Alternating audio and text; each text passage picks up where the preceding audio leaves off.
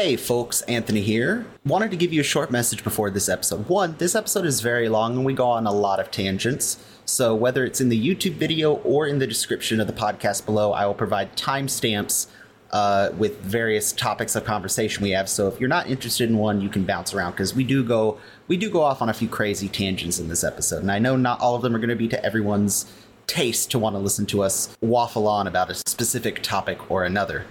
Secondly, I would like to extend an additional large thank you to our guest, Greg Perry, and I would like to dedicate this episode on behalf of the Best Care Anywhere team to the memory of Greg's father, Chris Perry, who passed away shortly before we recorded this episode. So if you have a drink with you or a smoke with you, raise it up for Chris, and thank you again to Greg for taking some time to join us on the podcast, and I hope you had a good time with us, and I hope that we were able to take your mind off things for a little bit. With that, please enjoy the episode.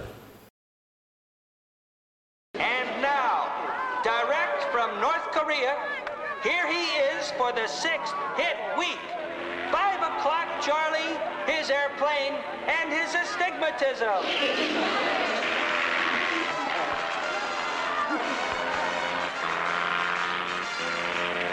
Hello, everyone, and welcome back to the Best Care Anywhere podcast. I am your host, Anthony, and with me, as always, a man who makes me touch myself, usually by rubbing my temples in frustration. It's Ethan. I want my stunned silence to tell the listeners just how deeply uncomfortable I am. I read that today, and I'm like, that's the intro? That's the intro for Ethan. And a little bit more appropriate of an intro, given the episode we're watching. Here he is, our guest, direct from Northern California, Greg Perry, his airplane, and his crippling cigar addiction. Greg, how are you? Well, guys, thank you for having me on the program. And, as you know from being the technical director on my show, the crippling cigar addiction is entirely true. This is a man who, when he learned one of his favorite cigar lines was no longer available would no longer be manufactured due to a warehouse fire. I genuinely believe, Greg, that you are the biggest warehouser of Cadwell cigars right now. I genuinely believe that. I've lost count on how many boxes. Yeah, the factory burned down, so anytime he sees Cadwell cigars for sale, he buys them. And how many? You've lost count? What was the last count you remember? 40 boxes.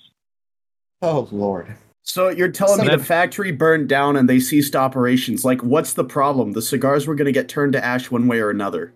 That's true. No. That's a good point. But it literally is probably my number one or number two on my top 5 list. And the factory did unfortunately burn, but they were going to be discontinued at some point anyway. It just was way faster than any of us expected. And so, yeah, I was ruining people's lives on Cigar Bid, buying every one I can get my hands on.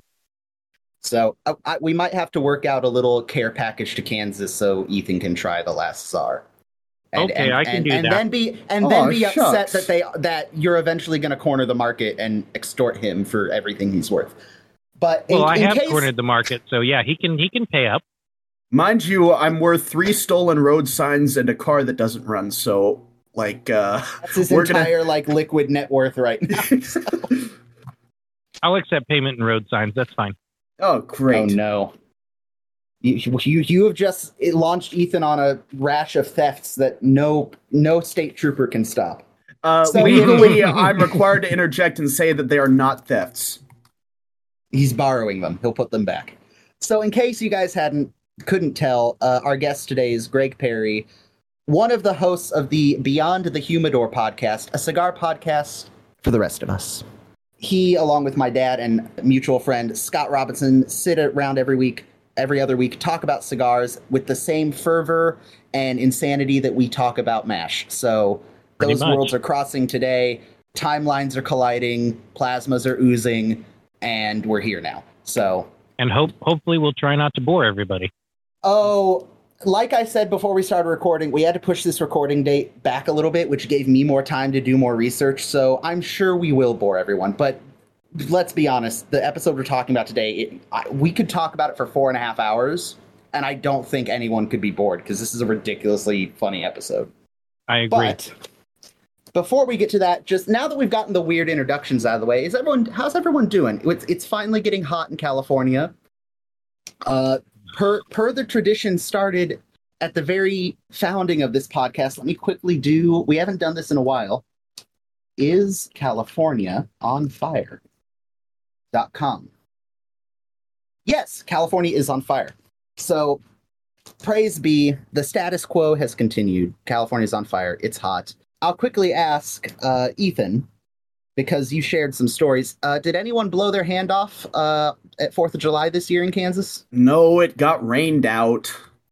Okay, true, but you did tell me, and I would like you to share for the podcast, what did you do in lieu of a large amount of fireworks? Because I believe you mentioned watching the crazy people that were still trying to launch fireworks in the rain, while also watching the ridiculous lightning storm. Is that correct? Yeah, that is true. And it's not really something that I can fully describe and, have it do any justice. I'm just going to tell you guys that if there was ever a reason to go to the Midwest, it's to watch the lightning storms roll across the plains. And when you have these guys spend a month or two's worth of paychecks on fireworks, they're going to light the fuckers off. It's not a matter of weather. It's a matter of, bush light, I suppose. So just find yourself an overlook and enjoy it. And don't blow your hand off. And I think he's right. That is literally the only reason to visit the Midwest. And I mean, that's like a iffy reason, let's be honest. Iffy? So, at best. There's a reason they're called flyover states. That's your word. That's your. What do you call us, Ethan? What does the Midwest call us? I am not comfortable discussing those. The ACL has very strongly condemned the use of the words I frequently hear the Western states called. Oh my! The ACLU, rather. The ACLU. There we go. Not the ACL. Well, we're just gonna hop, skip, and jump right over that then. So before we delve into 5 o'clock Charlie, again, the pros and cons of recording later are people have the opportunity to share things that I see and want to talk about on the show. So Ethan and Greg, but mostly Ethan, because I know this will annoy Ethan the most. Remember how last week we talked about Tuttle? And then we said, nope, season 1's over. We're going to talk about season 2, and season 1's in the past, so we're not going to talk about season 1 anymore. You son of a bitch. Are we going to talk about Tuttle? So Edwina. No. So this article got shared by one of the mutual people that I have found in the circle of MASH people online. This is the MASH historian. Again, I've said this before on the podcast. I thought I was a nerd about MASH because I'm a millennial and had very, very few people as a reference to how nerdy you can be about the show. I am not even in the top 100. Like, I don't even have words to describe how deep some people have gone and research and stuff for the show. But this guy, the MASH historian, he has archives of old letters, old scripts, some unused scripts, interviews with cast members that are no longer with us that are super hard to find. He's got all sorts of stuff over on his website. And one of the articles that came out, and I won't read the whole article because obviously you should go to his website and read the article and engage on his thing so that he gets traffic and eyeballs on his stuff because, that's how the internet should work. But I'll quickly mention Edwina was going to be so much worse than it was. Specifically, they did the table read for the episode where, all the actors sit around with the first draft of the script and they basically play act the whole show. They read all the lines and stuff. And at the end, nobody said a thing. It was just pin drop silence at the end. And Loretta Swit eventually looked up and said, I won't do this show. And Larry Gelbart said, I understand how you feel, but remember, we're doing a show about 1952. And Loretta Swit looked at him and said, I would be uncomfortable with this even in 1952. Because instead of Edwina being a klutz, she was going to be grossly overweight. Which, I don't know if that's better or worse than what we eventually got. But the hard part is, Anthony, we're looking through it through the lens of 2023. Oh yeah, so 100%. The lens of 2023 makes me go, yeah, that would probably be way worse and way inappropriate. Mm-hmm. Mm-hmm. And even then, the article, and I'll put a link to it in the description of the podcast or the video of the podcast. But yeah, that's just one of the changes they made, and that's obviously the most like glaring change. But even at the end of the article, they mention a quote from Larry Gelbart saying, yeah, even with the changes, this is one of the episodes we're least proud of. So yeah. Just to make Ethan uncomfortable, there's some more Edwina information for everyone. Ethan, you're very quiet over there.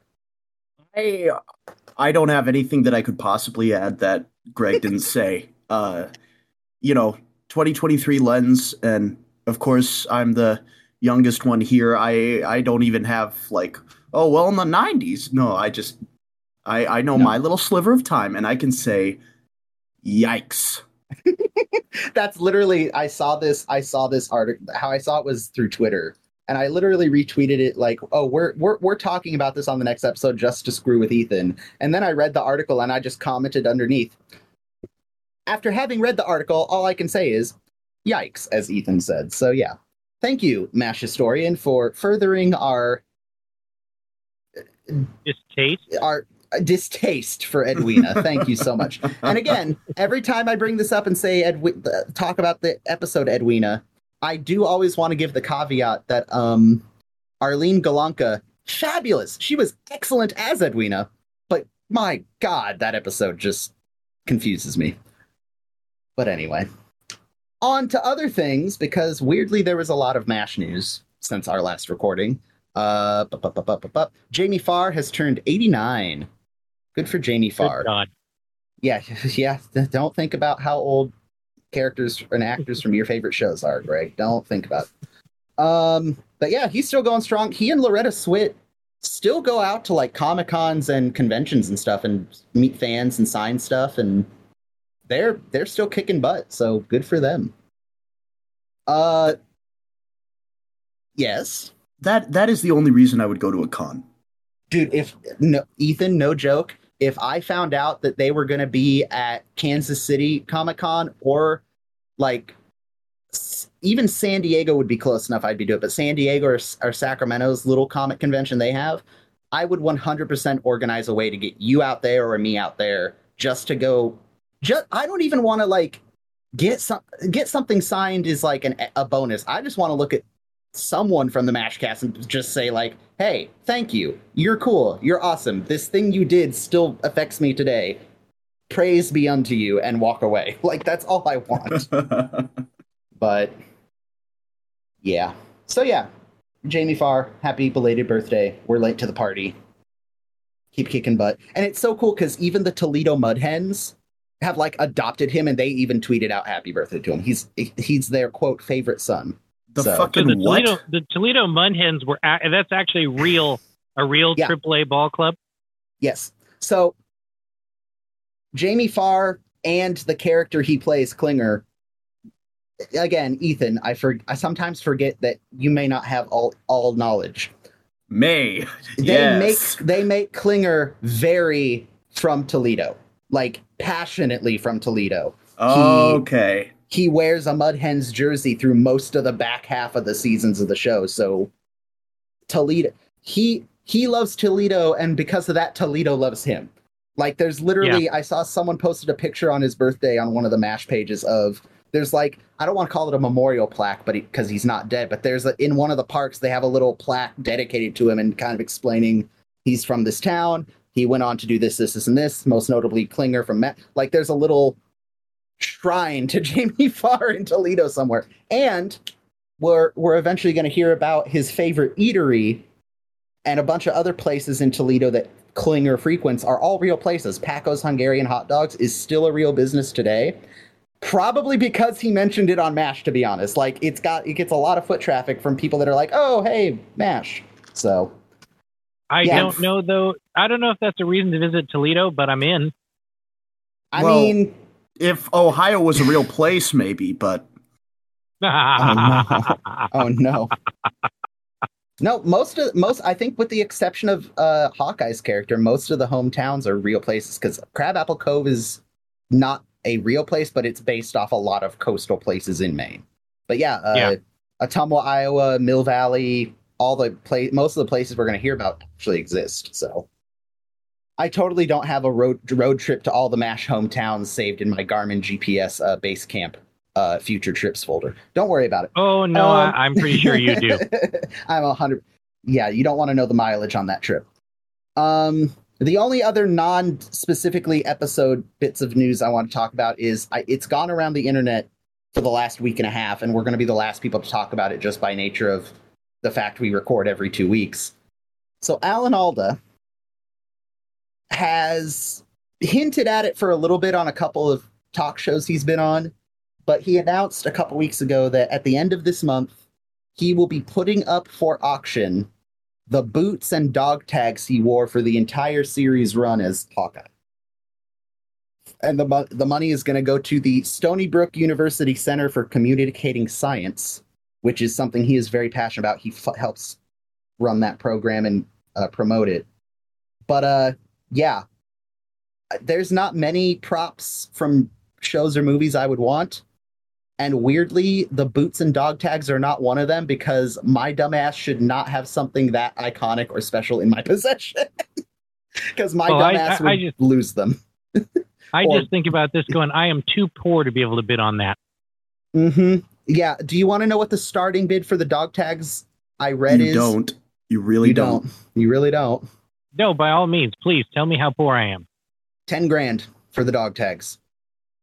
Is what I saw. I don't know if that's confirmed, but the starting bid is $10,000, which means, and Ethan mentioned this, they're definitely going to go for $25,000. I bet if maybe more than that, I'd be willing to bet to top 100.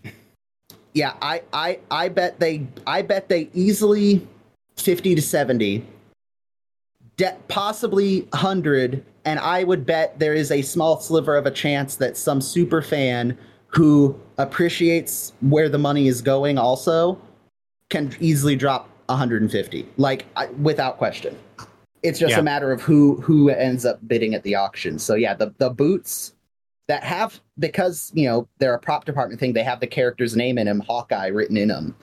The dog tags do not say Benjamin Franklin Pierce. They are from two different gentlemen who served in the latter half of World War II, and their dog tags just kind of got rotated into the Fox prop department after they passed away in the 70s. So no special Benjamin Franklin Pierce dog tags, sadly. But no, the Alan Alda has said in numerous interviews that he feels that he really gets into the character once he gets the outfit on, specifically the shoes of the character for some reason.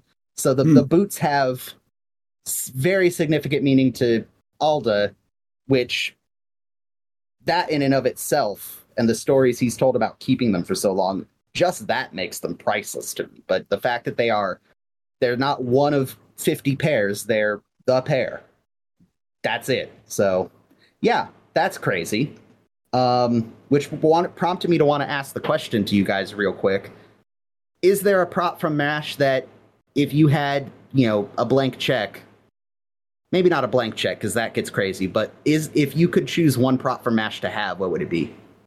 That's easy for me. Oh? That's easy for me. There's actually two, and yes, I need a blank check at this point. Yeah. I want the airplane we're going to discuss. I would love to have that because that would just be fun. In North Korean Air Force paint job? Why not? No one's going to know what that is here, except for a select few of us. We'll be good. And then the other prop, if you remember, and I'm sorry, I can't pull the episode name off the top of my head, but it was in the latter seasons because Sherman Potter was the CO. If you remember, he buys a lighter. They move the spirit post, and that lighter stops working. Well, that lighter is a Zippo, and I'd love to have that. Yeah, it's a little. You've seen these, Ethan. They're the little gag lighters that look like little pistols. Oh yeah. You pull the trigger and it flips up. That would be a cool one.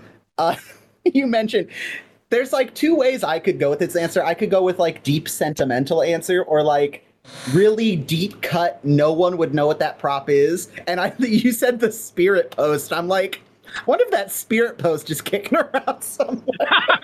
Like such an obscure prop. But if you know, you know. You remember, my friend. I think I've watched this series as much as you have, at least. I know my answer, that's for sure. What's your answer? Trapper's hat. The straw cowboy style with the red silk wrapped around it. The little feather. Yep, the little finch feather in it. I am making my own look-alike. I've decided that a matter of when is all that remains. Very nice. For someone that has watched this... Yes? Am I remembering on that hat? Didn't that start as Spear Chucker's hat? Oh God, I don't know. It was Spear if I remember correctly, it was Spear Chuckers, and then I think Hawkeye wears it in Chief Surgeon Who upon his throne with his toilet scepter. And then I think it eventually migrated to Trapper. Yeah, because I think everyone in the swamp has some sort of straw-esque hat at some point. But yeah, no, that specific red silk one, again, season 1, the props rotated around a bunch, but they eventually landed with the specific characters they landed. But yeah, I knew I was going to ask you guys this question, and I've been thinking about it for 2 days now. It's a hard choice, because again, there's part of me that wants to get the obscure prop. Like one of my favorite things that I had hanging in my house in the kitchen when I lived up in Colfax was a poster for Genco Pura Olive Oil Company, From Our Family to Yours, Corleone, Sicily. Not everyone is going to recognize that for what it is, but the people who do, I love that. I love little hints at stuff like that. So part of me would want to get the obscure props, and one of the ones that came to mind is that in, again, one of the middle seasons that we haven't gotten to yet, Frank and Margaret want to get Colonel Potter an anniversary gift, so they have one of the local Koreans carve a bust of him. Oh no! but he accidentally carves him so he looks slightly Asian. Yes. But other than that, with the exception of the fact that it looks like an Asian Harry Morgan, it's a pretty good bust of Harry Morgan. True. But yeah, there's so many little incidental props in the background. But to even have, like, if they unearthed a box that was like a bunch of the like secondhand surgical equipment, and they said they had a way to authenticate that it was from the MASH set, I'd even take like a hemostat. Like just something from the actual set would be cool. But well, remember when they dropped in the Officers Club too, you had the MASH 4077. It was not a flag; it was a board, and it was in the back of the shop like a big all the MDO time in the O board. Club. Yeah. Oh yeah. Shit! And all the signatures on it are, I believe, like the cast, the crew, the camera people. Like, don't quote me on that, but that would be an awesome prop too. But yeah, there's almost no end to the number of props you could name that I would be more than happy to have. And then you have like another one. There's another one that features in this episode. One of Henry Blake's dolls. Oh, the little like kimono dolls on the desk. Yes. Oh no. God, yeah. Hey, I just got her, and you broke the arm. There's man, we're going off on a tangent, but now that I'm thinking about it more, there's so many like one-off. I could just rattle them off. The horizontal pinstripe suit. Oh yes. The crushed French horn, which if David Ogden Stiers didn't take that off set, I'm kind of ashamed of him. But the flattened French horn would be one. The custom French horn he gets made with no mouthpiece. Like, I'm sure, you know what? Why am I thinking of these? Let's crowdsource. Audience, please share with us what MASH prop you would love. Like, give us like your like actual pick, like true, like the boots or the dog tags. Then give us your like wild, I want this prop because no one else but me will know what it is prop from MASH. God, yeah. How about Margaret's whip? What? I love that Ethan doesn't know what half of these are. Excuse the fuck out of you? What do you mean? Margaret gets a whip. Don't ask questions. That I think, Anthony, if I'm right, that's season 4 or 5 because Frank's still there. Oh, yeah, that ruins so many fantasies, but makes so many more. All you need to know is that Margaret loves fine leather. That's all you Margaret need to know. does love fine leather. Well, oh boy. See, I won't ever be able to look Loretta Swit in the eye if I ever meet her. No, I found what Ethan's favorite prop is going to be. Say it, Greg. The little pearl-handled pistol that she gives Frank when they go across Rainbow Bridge. The little ladies' muff pistol. Yeah. No, I thought you were going to say the pearl-handled Colt Navy. I forgot about that one. Yeah, the General's gun. That's going to be Ethan's favorite prop, and we're not even there yet. That's like 6 seasons away. I would have also accepted Cowboys, pistols, and belt. Ooh, okay. Yes. Cowboys, pistols, belt, and hat. Yeah. Or Hawkeye's 1911 when he goes on that. No, really?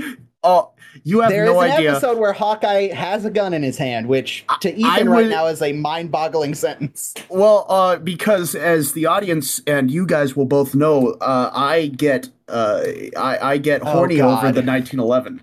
It is go on your speech.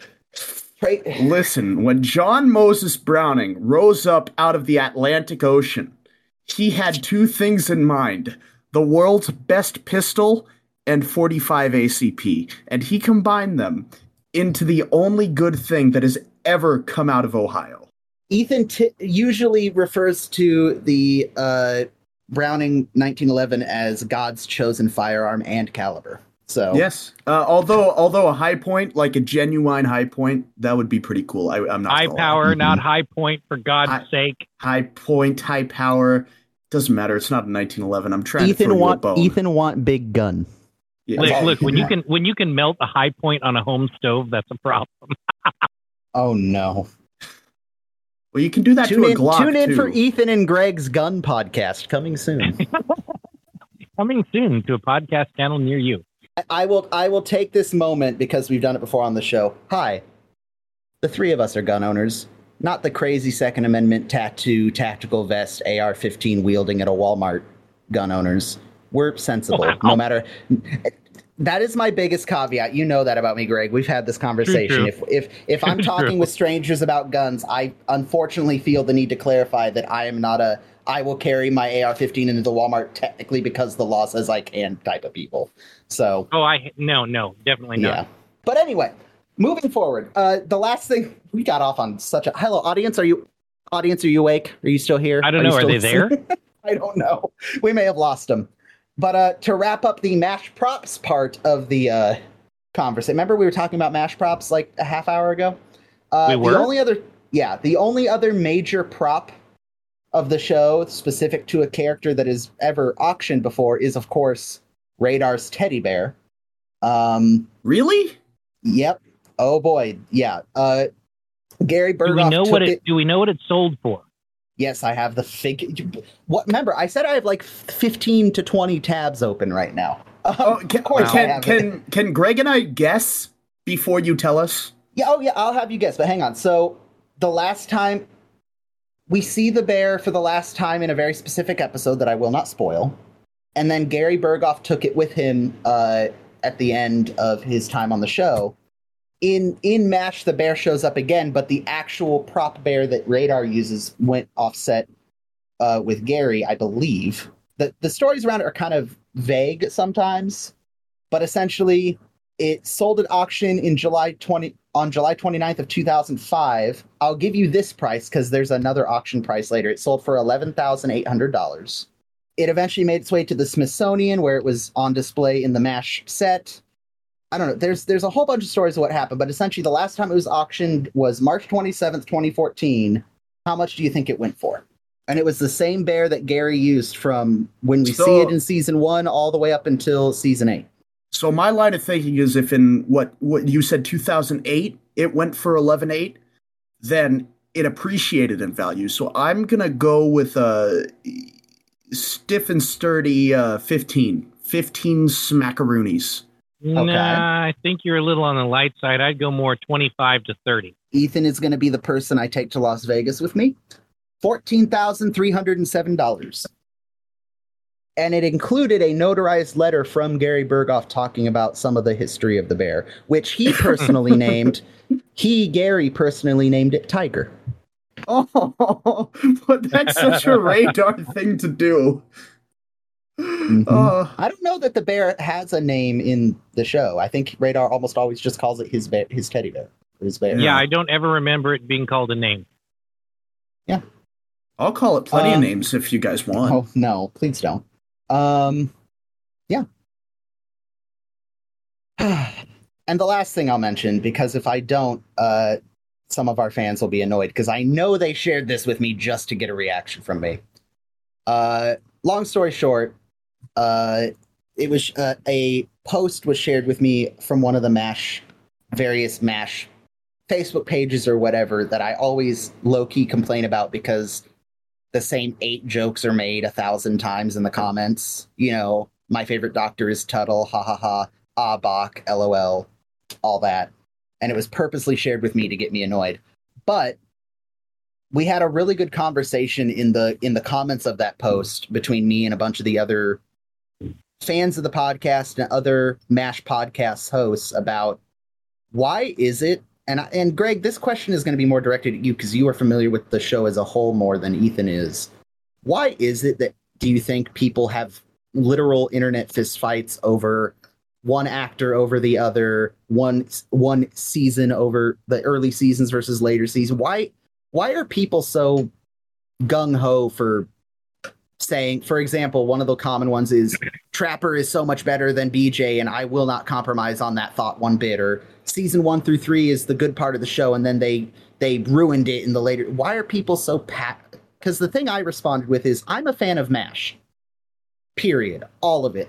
The funny, the dramatic, the serious, the goofy. I think personally that the show became what it was because it had to adapt and change and over time, and that's what made it so good. But as another person who has seen more of the show, what are your thoughts on that?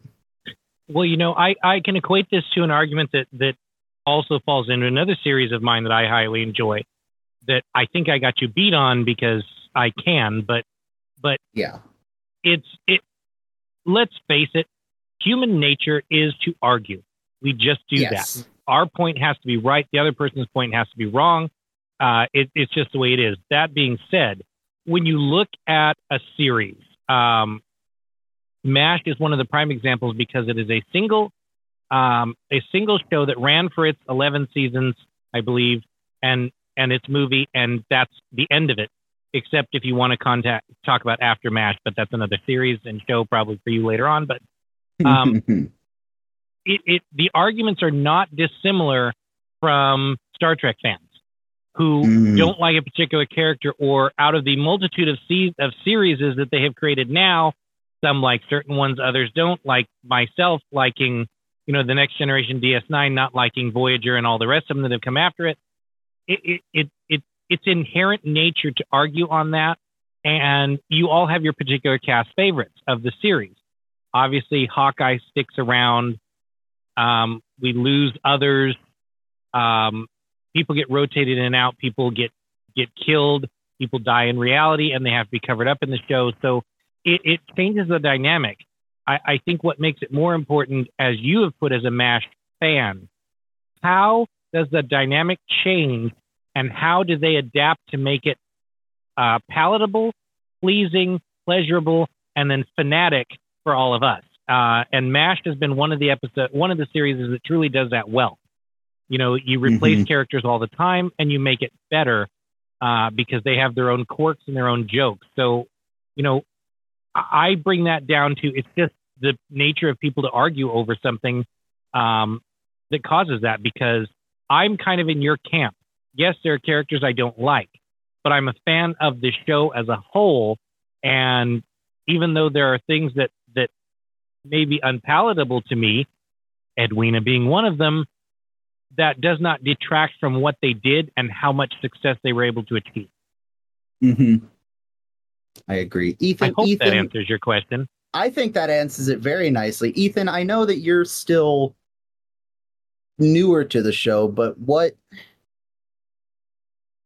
I don't even know what question I want to ask you. What are your thoughts as someone who's coming into the show and has kind of heard me and Greg and others say, and like Mike, when we had him on, mention that, yeah, there's a lot of passionate feeling for one season versus another, versus this character versus this character.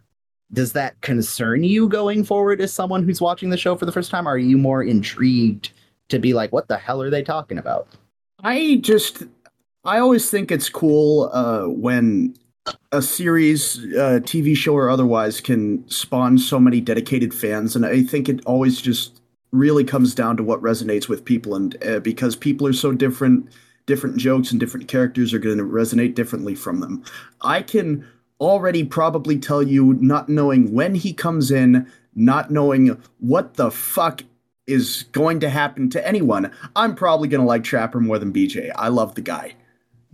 You are the closest real world equivalent to Trapper I have met. So that tracks. I'm just telling you now. And, send your hate mail to shavethosecorneas.gov, but we're a year and a half into this podcast. Stop with shave your corneas. It's just,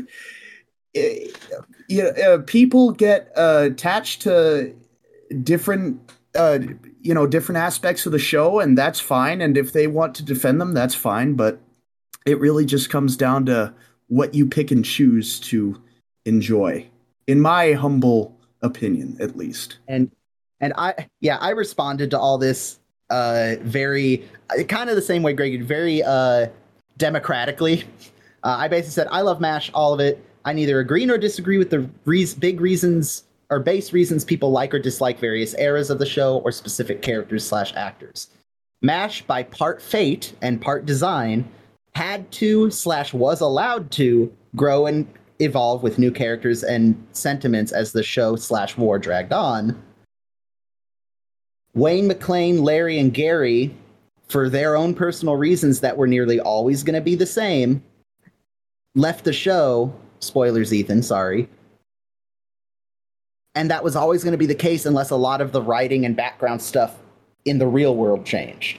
But in exchange, we got Mike, David, Harry, and then Bill Christopher and Jamie Farr got to step up to the plate, and we got interesting stories out of them in exchange. So, it's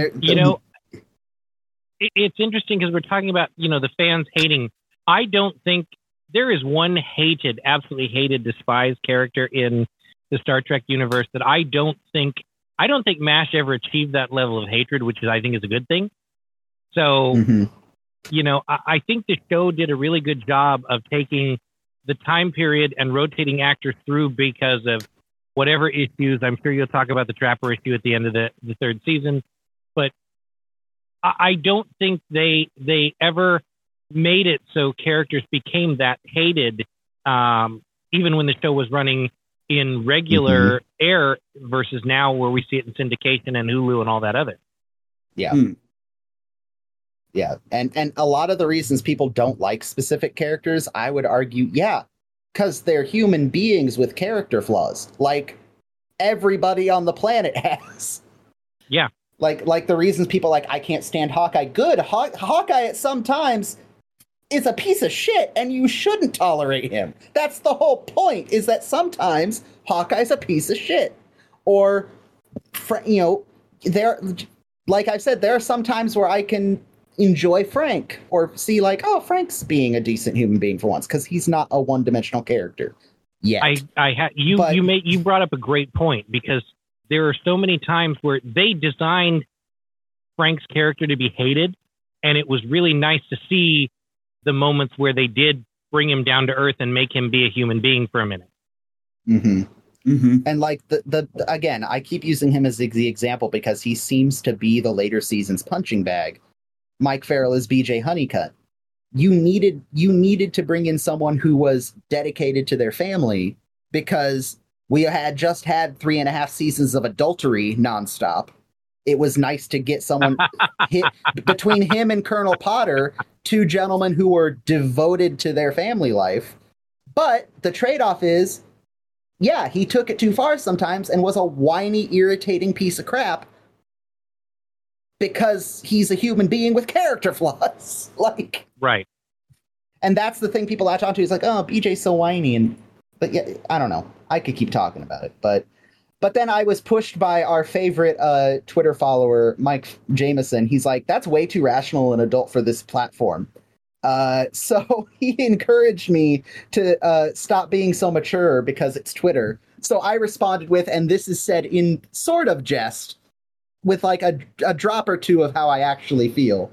I said, all right then, disliking the later seasons in their entirety because they are too serious demonstrates a level of immaturity and unwillingness to confront the harsh truths of life, like death, loss, and questioning one's purpose and faith. Likewise, disliking the earlier seasons. Oh, where is it? Hang on. I may have gone too hard. Disliking the earlier seasons shows a lack of an ability to laugh at oneself and find humor in dark times. Like he got me a little upset. But just a little bit, Anthony. That was mostly in jest, putting on my Twitter rage hat just for the fun of it. It's still the most rational Twitter response I've ever heard. It is, and you make a good point because you do have to find humor in dark times. It's just the way it is. Mm-hmm. But MASH is a dramedy, whether you like it or not. It is going to be goofy at times where it maybe shouldn't. It's going to be overly serious at times. Yeah, it's in a war zone, people. Like, relax. But okay, we've screamed about MASH for like 40 minutes, and we haven't even discussed the episode we came here to discuss. Should we? And then we have episodes like this one that don't fall into either one. I can tell you, I can give you a hint right now. There is no controversy with this episode. I think everyone listening is in agreement about this episode, which is good. Now that we've discussed controversy, let's discuss. Well, before we get into that, I think we have a tradition to uphold. Oh God, what's that? Greg, hi. You're new. Hello. What's your experience with MASH? Yeah, we forgot our key question. How did you come to... We just went right off into guns and props and all sorts of stuff. Before we get into the episode, which I've said 5 times already. Edit those out. How did you... We ask every guest, how did you become a fan of MASH? Because no secret, Ethan and I are millennial children. We are young. Greg is not as young, so his experience is going to be different with MASH. How did you come to become as engrossed in the show as I am? Funny you say that because I sit on the cusp of Gen X and millennial, so I don't know which to classify. I know which I'm classifying myself as, so I would technically be a Gen X if you want to argue that point. But it was one of those things where I can't really tell you how I got into it because I can't remember. I just remember at some point I was introduced to this program, whether it was by my late father or whether it was by grandparents. I don't remember where this came up, but I remember, it's always been part of my life for as long as I can remember. And, it was before streaming services became a big thing for you two millennials. It was the box set on DVDs, and it took me probably, 4 or 5 years of my working career at that time buying the box set of DVDs. That's back when I worked for Circuit City that long ago, if you believe it. And oh my goodness, that's the way it was. Now I have it on my fingertips on my tablet, phone, or computer with Hulu. And Grandpa, what's a Circuit City? I'm sorry, I had to get that in there. It was this store, very much like Best Buy. A bunch of our audience just cried out in terror, and then we're suddenly silent. It was a store, kind of like Best Buy, but better and red and white, not blue and yellow. Wasn't full of douchebags, but I digress. You know, it's a show that I don't care how crappy of a day, how pissed off I am, I can, turn on a MASH episode, and I've seen them all, as I'm sure you have, Anthony, hundreds of times. I still laugh at the jokes. I find something new periodically that I haven't seen or have overlooked. So this series really transcends time. And there's a whole new generation that's still getting to see it now because it's on Hulu, particularly with people like you that are making the podcast and sharing it with people. It adds a new element. But, it brings to mind that night that you and I and Craig, not the bot, my brother Craig, were in the lounge during a certain time in our lives when lockdowns were mandatory, that we were playing with your, for lack of a better word, MASH Trivia Pursuit set. Yeah. And Roger was blown away that you could rattle off a question and Craig and I and you could pick up an answer of the most obscure thing. And not just pick up the answer, know when the question was wrong. And discuss the episode and why it's wrong. Oh my God. Yeah, for the really hardcore, for example, I'll have to send you the picture, Greg, after this, but one of our fans sent a picture of his exorbitant MASH collection he has a couple of scripts and old magazine clippings and signed pictures, all sorts of stuff. But yeah, for those of you that are collecting MASH stuff, keep your eyes open at your local antique or thrift stores for the MASH trivia game. And I can't remember what company. It's not Trivia Pursuit or Hasbro. It's one of the kind of off-brand companies. But I have the whole set except for one. I'm missing one of the point value cards, sadly. But whatever. Oh well. But yeah, ridiculous fun. It is. Some of the questions, man, are even us three were like, man, that's a deep cut question. Holy cow. And then one of us pulls the answer out of our rear end and Roger's just going, how the hell? Yeah.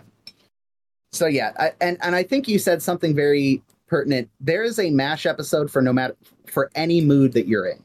Do you need to laugh? There's episodes like 5 O'Clock Charlie. Do you need kind of a melancholy episode? There's episodes for that. Do you need, and I'll be honest, I felt this way some nights. Are there some days where you come home and I just need to feel emotion and be maybe a little upset? There's definitely MASH episodes for that. It's, I don't think anyone listening to this podcast currently is blown away by this revelation that MASH is a good show. I think we're all in agreement of that, but yeah. I don't think they'd be listening to you if they weren't in disagreement with you. All right. I'm not going to say it again and not actually start discussing the episode. Now on to the actual episode that we're discussing this week. Can we talk about that now? Yes, we can talk. I warned you yesterday this is going to be an episode because it just happened at the perfect moment when there was a bunch of MASH news. But the episode we are finally discussing is Season 2, Episode 2, 5 O'Clock Charlie, that aired on September 22nd, 1973. Something we haven't done in a while is point out a event in history that would kind of give us a time frame for when this occurred or when this aired. And I didn't have a really good example to pull, so I just pulled one that I knew Ethan and I at least would be familiar with. A few days before this episode aired, Ethan, was the death of one Graham Parsons in the Joshua Tree National Forest. He died. He is a singer-songwriter, formerly a member of the Byrds, died from a combination of morphine and alcohol while at Joshua Tree Inn in Yucca, California, which in and of itself is kind of a throwaway, interesting factoid. The more interesting factoid is what his road manager and crew did afterwards. They hijacked his body from LAX before it could get shipped back to New Orleans and followed through on Graham's final death wishes of being cremated in Joshua Tree Park. So that's how I want to die. Just be cremated by your friends on federal land? Yeah. Wow. Okay. Yeah. The only reason Ethan and I know that is because we watched the same YouTube video about it. But yeah, I'll have to send you the video because it's a ridiculous story, Greg. But yeah, Graham Parsons passed away 3 days before this episode aired. That's my well-known historical fact to put the show in a time frame that everyone can understand. I'm sure everyone appreciates and understands that reference to random American singer-songwriter folklore. Everyone we care about. Not to date myself, but you do realize eventually you will catch up to episodes for when I was born. Eventually, yes. But today is not that day. No. So yeah, it aired September 22nd, 1973. Written by Lawrence Marks and Keith Walker. Directed by Norman Tokar. Lawrence Marks we have heard many times on the show going forward. I believe last episode I mentioned that Jackie Cooper is the most prevalent director for this season. Lawrence Marks is one of this season's most prevalent writers, so we're going to see a lot of him. Some of his previous episodes are The Moose, Yankee Doodle Doctor, Love Story, Sticky Wicket, so episodes that we have enjoyed. The other writer, Keith Walker, the two most notable acting and writing credits I saw for him are Mr. Walsh from The Goonies, he played that character, and he wrote for basically anything you see that has the Free Willy title. He was one of the main writers for Free Willy, which I remember having on VHS growing up. Just brought back unpleasant childhood memories of movies. Free Willy. Yeah. Let that sink in for you. Have you ever watched Free Willy, Ethan? I try not to think about it very much. Well, congratulations, you're thinking about it now. Don't torture him by having him watch that. The next episode of MASH will be a special bonus episode where we watch Free Willy. Next Sunday I'll be dead. Month? Yeah. All right. Yeah. Okay. The director Norman Tokar has a couple of interesting credits. This first one is I've heard it mentioned on other MASH podcasts, and I feel like I would be breaking some sort of like mummy's curse if I also didn't share it. Norman Tokar was director for a film called The Cat from Outer Space, 1978, which starred, wait for it, Harry Morgan and McLean Stevenson, both commanding officers from the 407th. Which I don't know what makes me want to watch that movie more. The fact that we get to see Harry Morgan and McLean Stevenson together, or the fact that the film is called The Cat from Outer Space. Movie night at the shop, Anthony? I think that might have to be a thing. Yeah. The other one, and I specifically put this movie credit on here because I know that all three of us at one time were young boys who read books and watched movies, and were also avid outdoorsmen. And I know that no matter how many of us may not want to admit to it, we have all cried to this piece of media.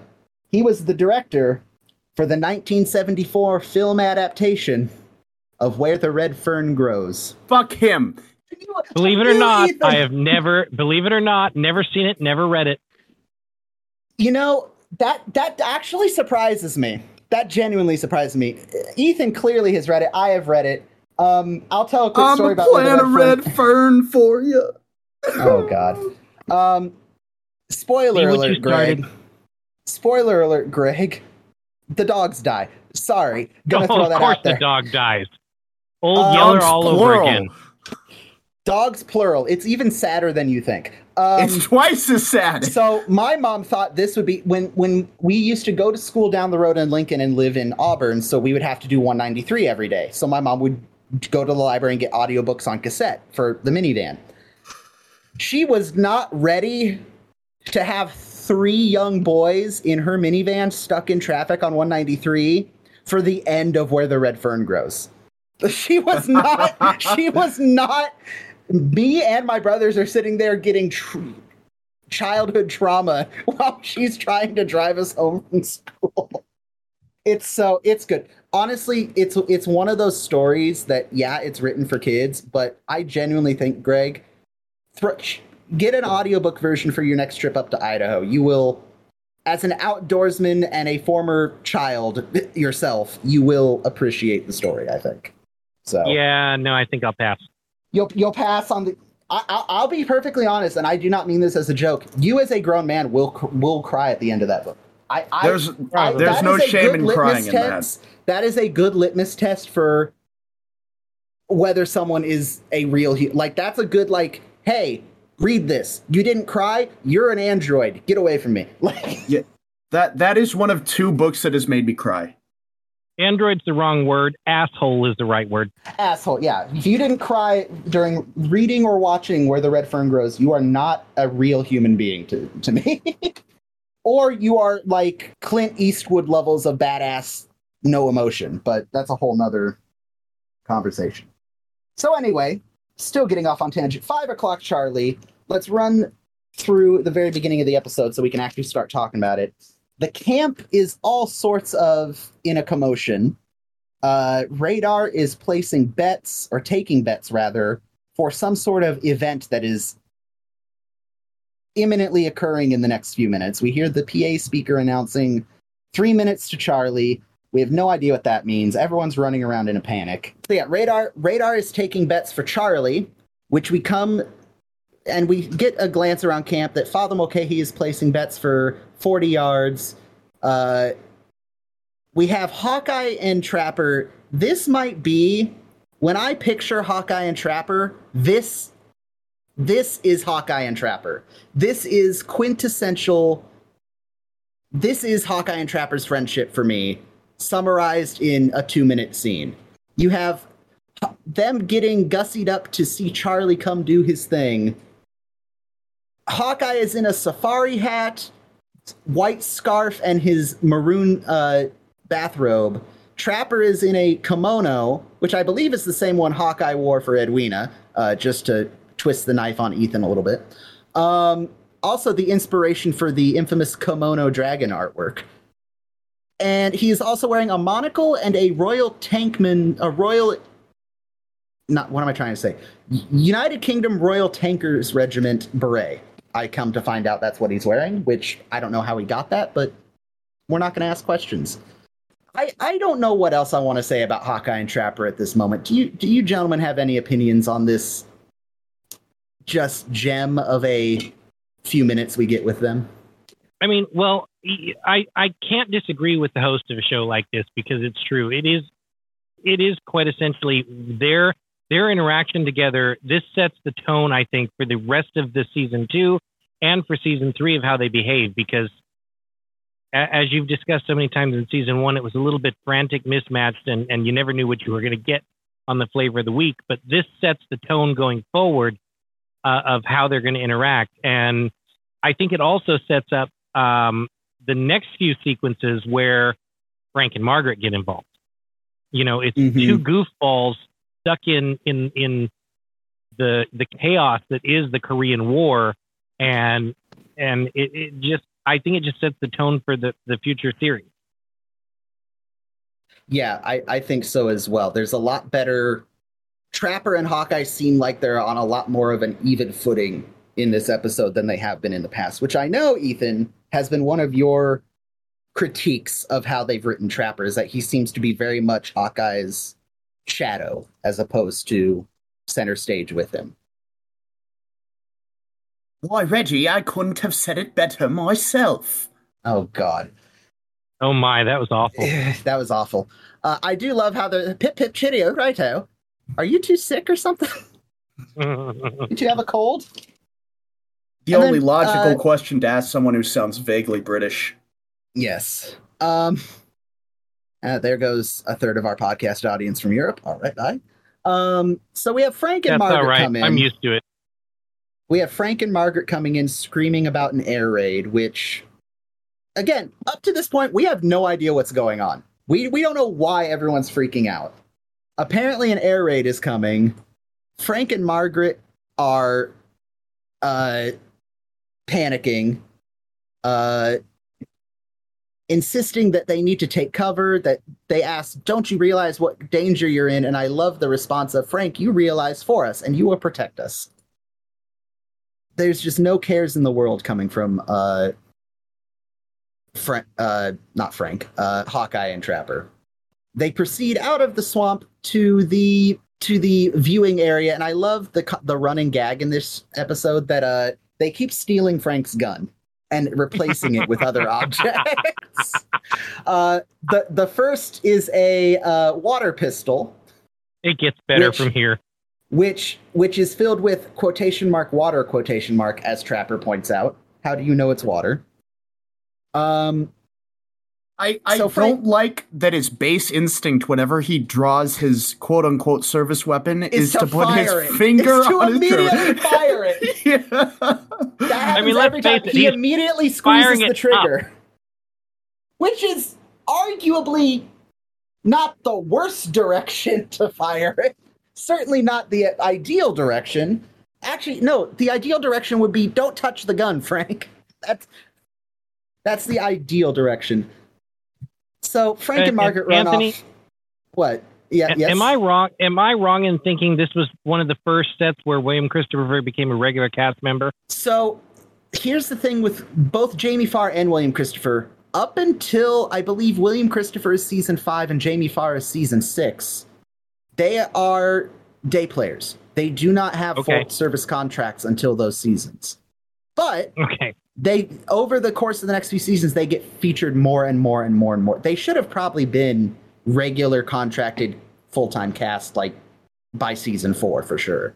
But you know, whatever. The wheels of Hollywood turn slowly. But yeah, we do see a lot more of Klinger and Father Mulcahy going forward. But yeah, up until season 4, they are very sporadic. But so Frank and Margaret leave in a tiff, as they are to do basically every time. Just a random side note, we do get a very nice view of the swamp door, which, going back to our props conversation earlier, that would be another cool one. The OG swamp door with the paint on it would be kind of neat.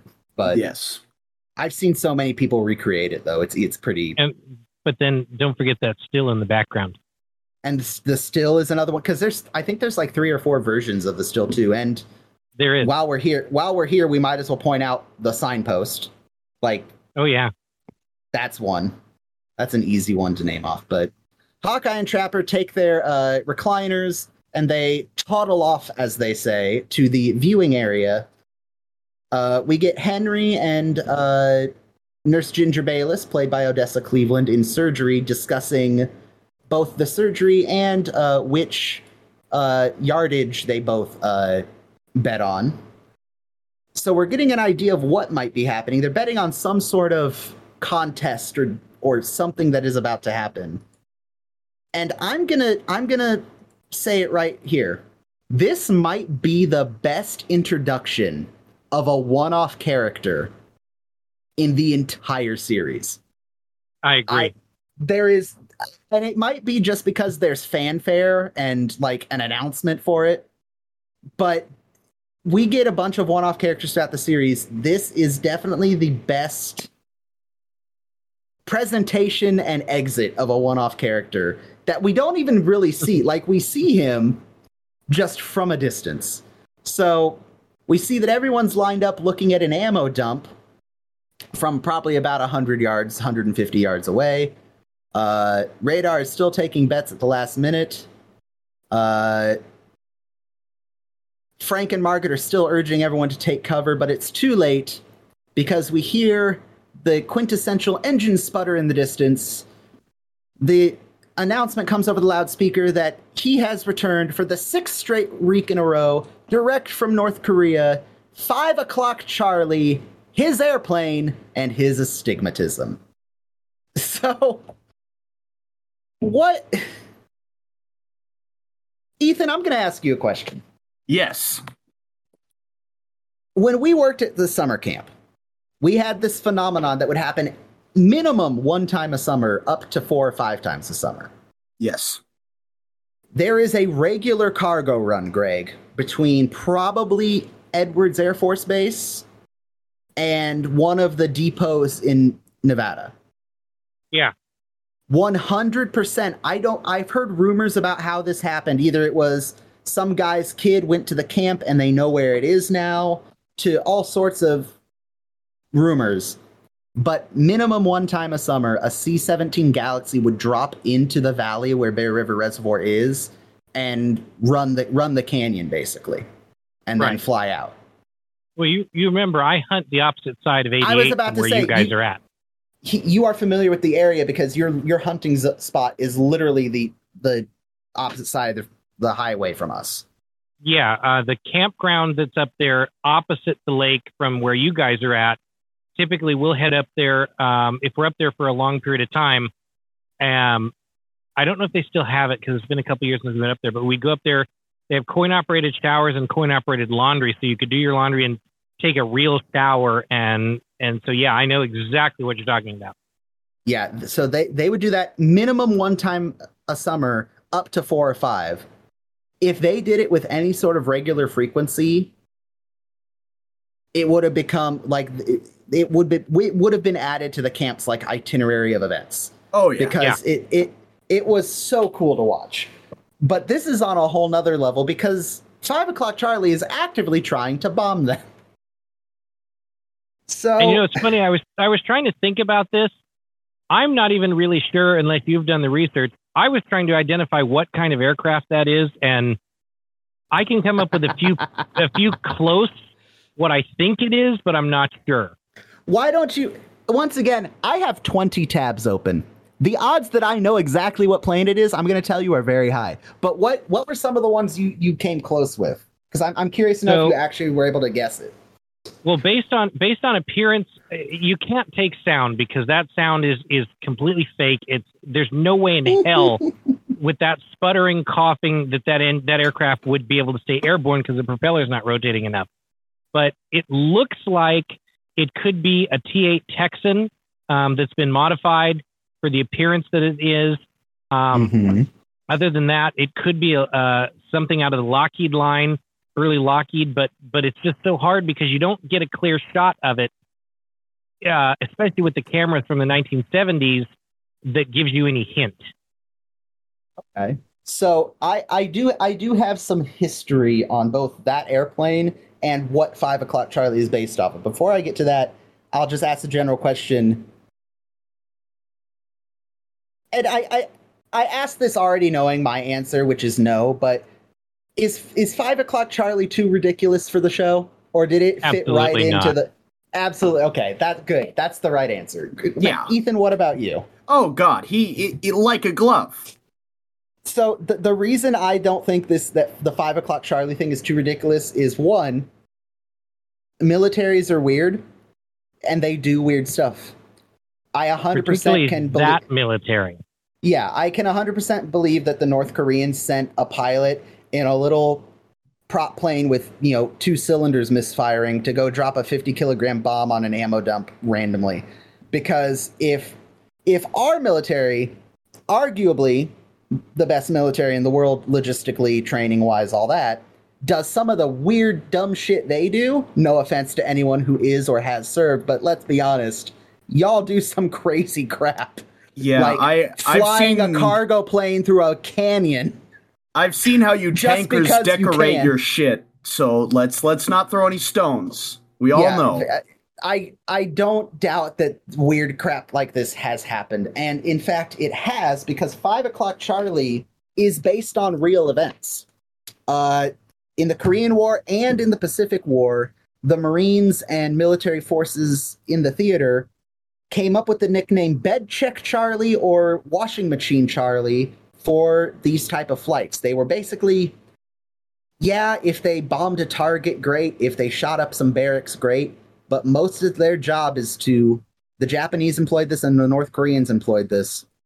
They're just harassment flights. They'd fly in really, really late at night or very, very, very early in the morning just to force an alert, to force the gun crews to get out of bed, to force the base to go on alert so that soldiers couldn't get a full night's sleep. That's all these were, is just harassment flights. And they might machine gun up your depot, or they might, drop a couple bombs and make small craters on your runway if you're an airfield. But the main purpose of these flights was harassment, basically. I love how they think American soldiers get a full night's sleep. Well, yeah, but there is some logic there. There is some logic psychologically to having enemy air cover bother you every day, even if you're not scared of it, like clearly the MASH isn't. If this was happening at 2 a.m. every night and they had to go, go full air raid procedure, the doctors would eventually, we see in the future, the doctors not getting enough sleep is already a factor. If you pile on top of that, it makes sense, but of course it's MASH, so they're doing it in the middle of the day in the worst airplane possible to do it in. Some other history is the North Koreans used a rather well-known plane, if you're into military history. This is not the airplane they use in the show, but the airplane that was typically used for these missions is the Polikarpov Po-2, which is a large biplane that was used as a bomber by the Soviets in the Second World War. And I use that term bomber loosely.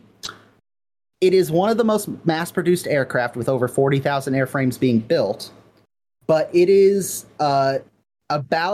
this plane would get outmatched by a well-seasoned butterfly. These are not good airplanes, but they were very useful because they had such a large biplane wing that they could travel at very, very low speeds and still maintain lift, which is why, fun World War II fact, one of many for this episode, the Po-2 biplane was used by a squadron in Russia called the Night Witches, an all-female bomber group that their specialty was night raids, and they would fly up to the German lines, cut their engines, and glide bomb the Germans, and you could not hear them coming. So the German soldiers were terrified. The German soldiers were terrified of these women in these planes. And the crappy thing is they eventually got to know their routine well enough that as soon as dawn light broke, the Germans would send every fighter they had after them.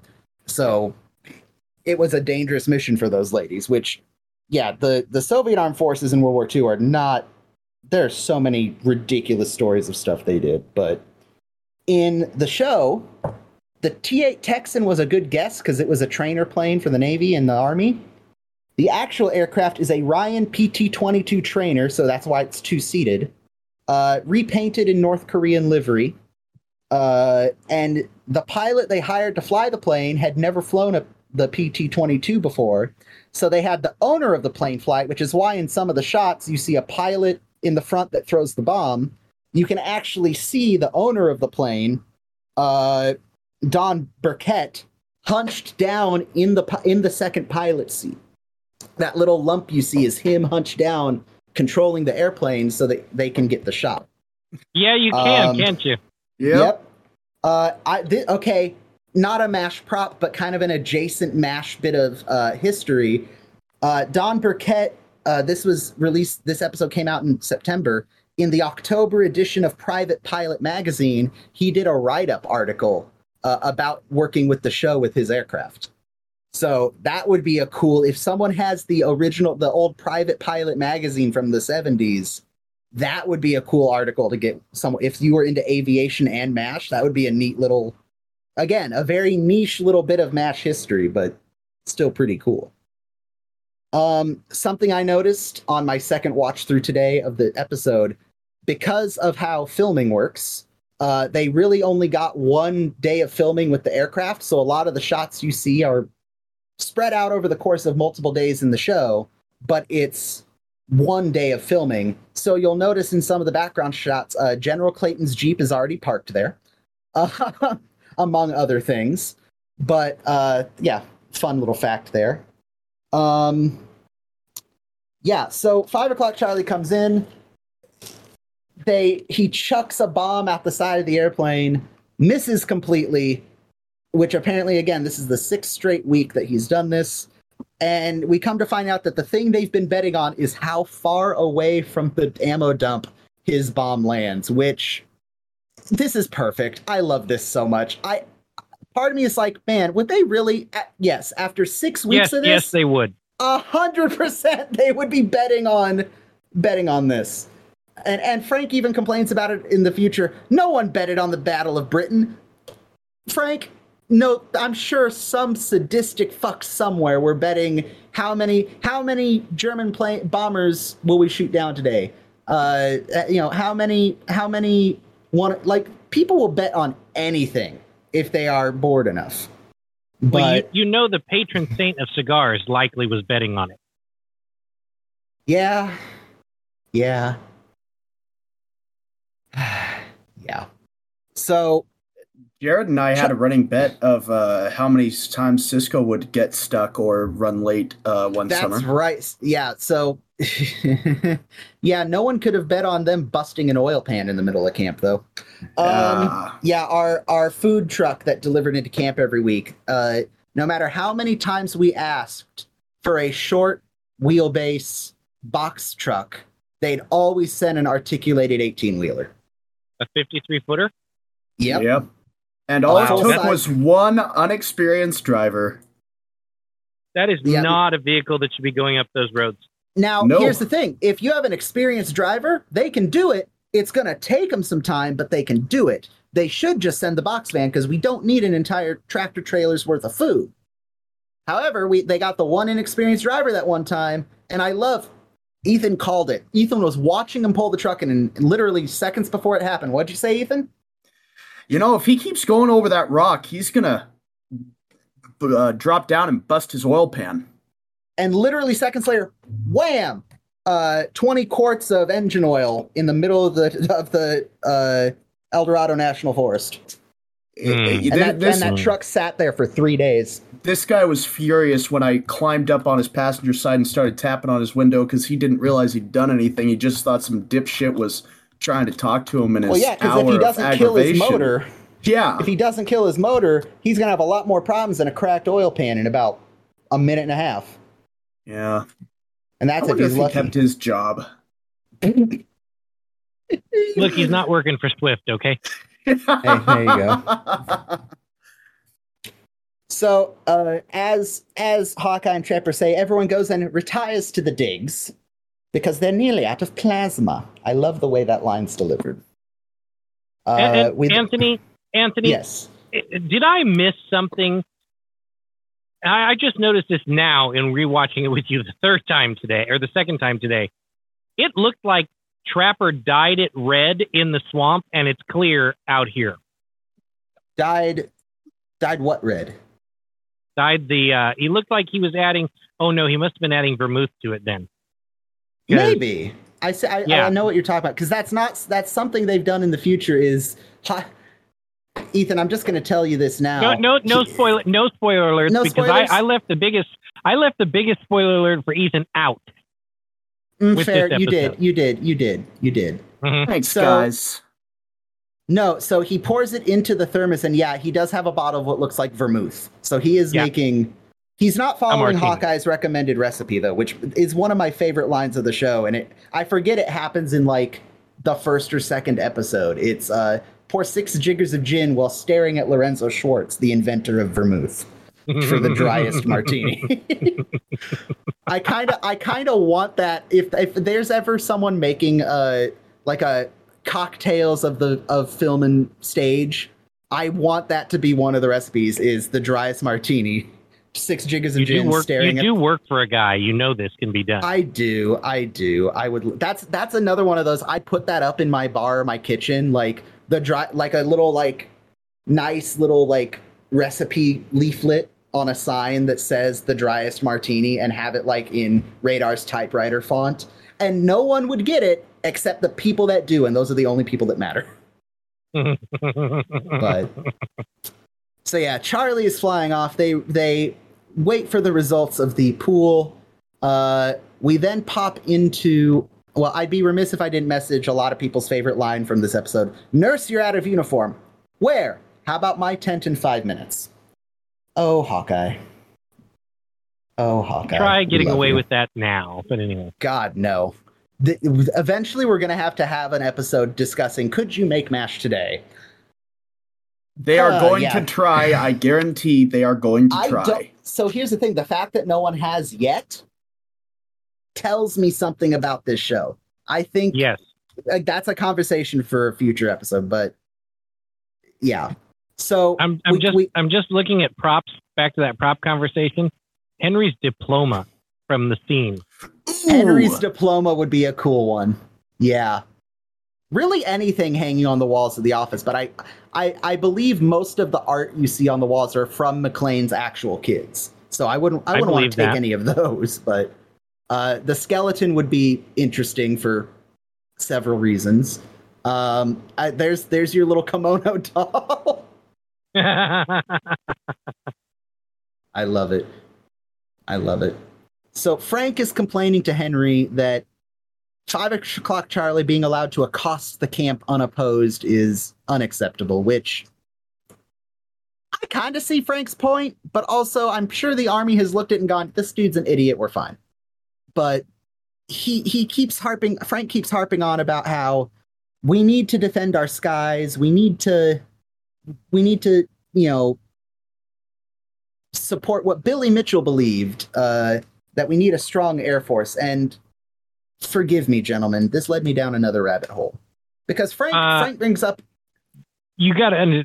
There's a lot of people that the Billy Mitchell reference probably went over their heads because they don't really know who he is and what he did. Yeah, so hence why I wanted to take a moment and discuss very, hopefully briefly, but you guys know me. Billy Mitchell. If you don't know who Billy Mitchell is and you are a fan of military history, especially military aviation history, you need to look up Billy Mitchell. What Frank says is essentially correct. Billy Mitchell is known as the father of the Air Force. He served in the Army. He served in World War I in the Air Corps, realized the necessity of having a strong Air Force. That's not a hyperbole on Frank's part. And he would go on through the 20s and 30s to be a thorn in the Army and Navy side to the point of nearly being court-martialed. Wow. Because he strongly believed in building up the country's Air Force training, and he demonstrated, they through war reparations, got a hold of an old German battleship post-World War I, and he demonstrated in a series of tests that large capital ships were under extreme threat by coordinated airstrike. And no one believed him, which, if you know anything about World War II history, he was right, like, a lot. The Bismarck comes to mind. Pearl Harbor comes to mind. The entire Pacific War comes to mind. There's a reason there's a reason the United States Navy has something like 38 carriers and no large capital ships other than that. Like, it's carriers and destroyers and cruisers. There's no battleships anymore, and there's a reason, because they're a big target for airplanes. But yeah, read up on Billy Mitchell. He is a fascinating dude, and he irritated a lot of people, as a lot of people who are usually right do in history. He very, very much proposed a strong Air Force, and he unfortunately wouldn't see himself proven right because he passed away in 1936. But there was a lot of attempts to give him posthumous promotions in early 1940s because people realized they went back to a lot of his ideas and teachings at the start of World War II after seeing how effective the Germans were with their Air Force and ground forces working together. So I know you wanted to keep it brief, but is he, I don't know if you've researched this, is he related to the General Mitchell that led the B-25 raid over Tokyo? I did not delve into that very deeply. I know that the B-25 Mitchells, the bombers they used, are named after him. That's how they got their operational name. I don't know. Did he even have? Let me see if he had kids. And if here's the nice thing about editing, I can get rid of all of this if we need to. Because I know Doolittle was the colonel in charge of the raid, but the person above him, was. It. I don't think he was. No. It was Doolittle. I'm thinking of the wrong person, but yeah, you know what I meant. Yeah. Yeah, no relation. That would be no. The only relation was that the B-25 Mitchell bomber was named after Billy Mitchell. Yeah. But, yeah, huge, just The reason we have an Air Force is Billy Mitchell, long story short. So Frank is right, but there is an even deeper layer of down the rabbit hole with Billy Mitchell and MASH. Frank is correct that he was played by Gary Cooper in the movie, hang on, I have the name of it here. Hold. 1955.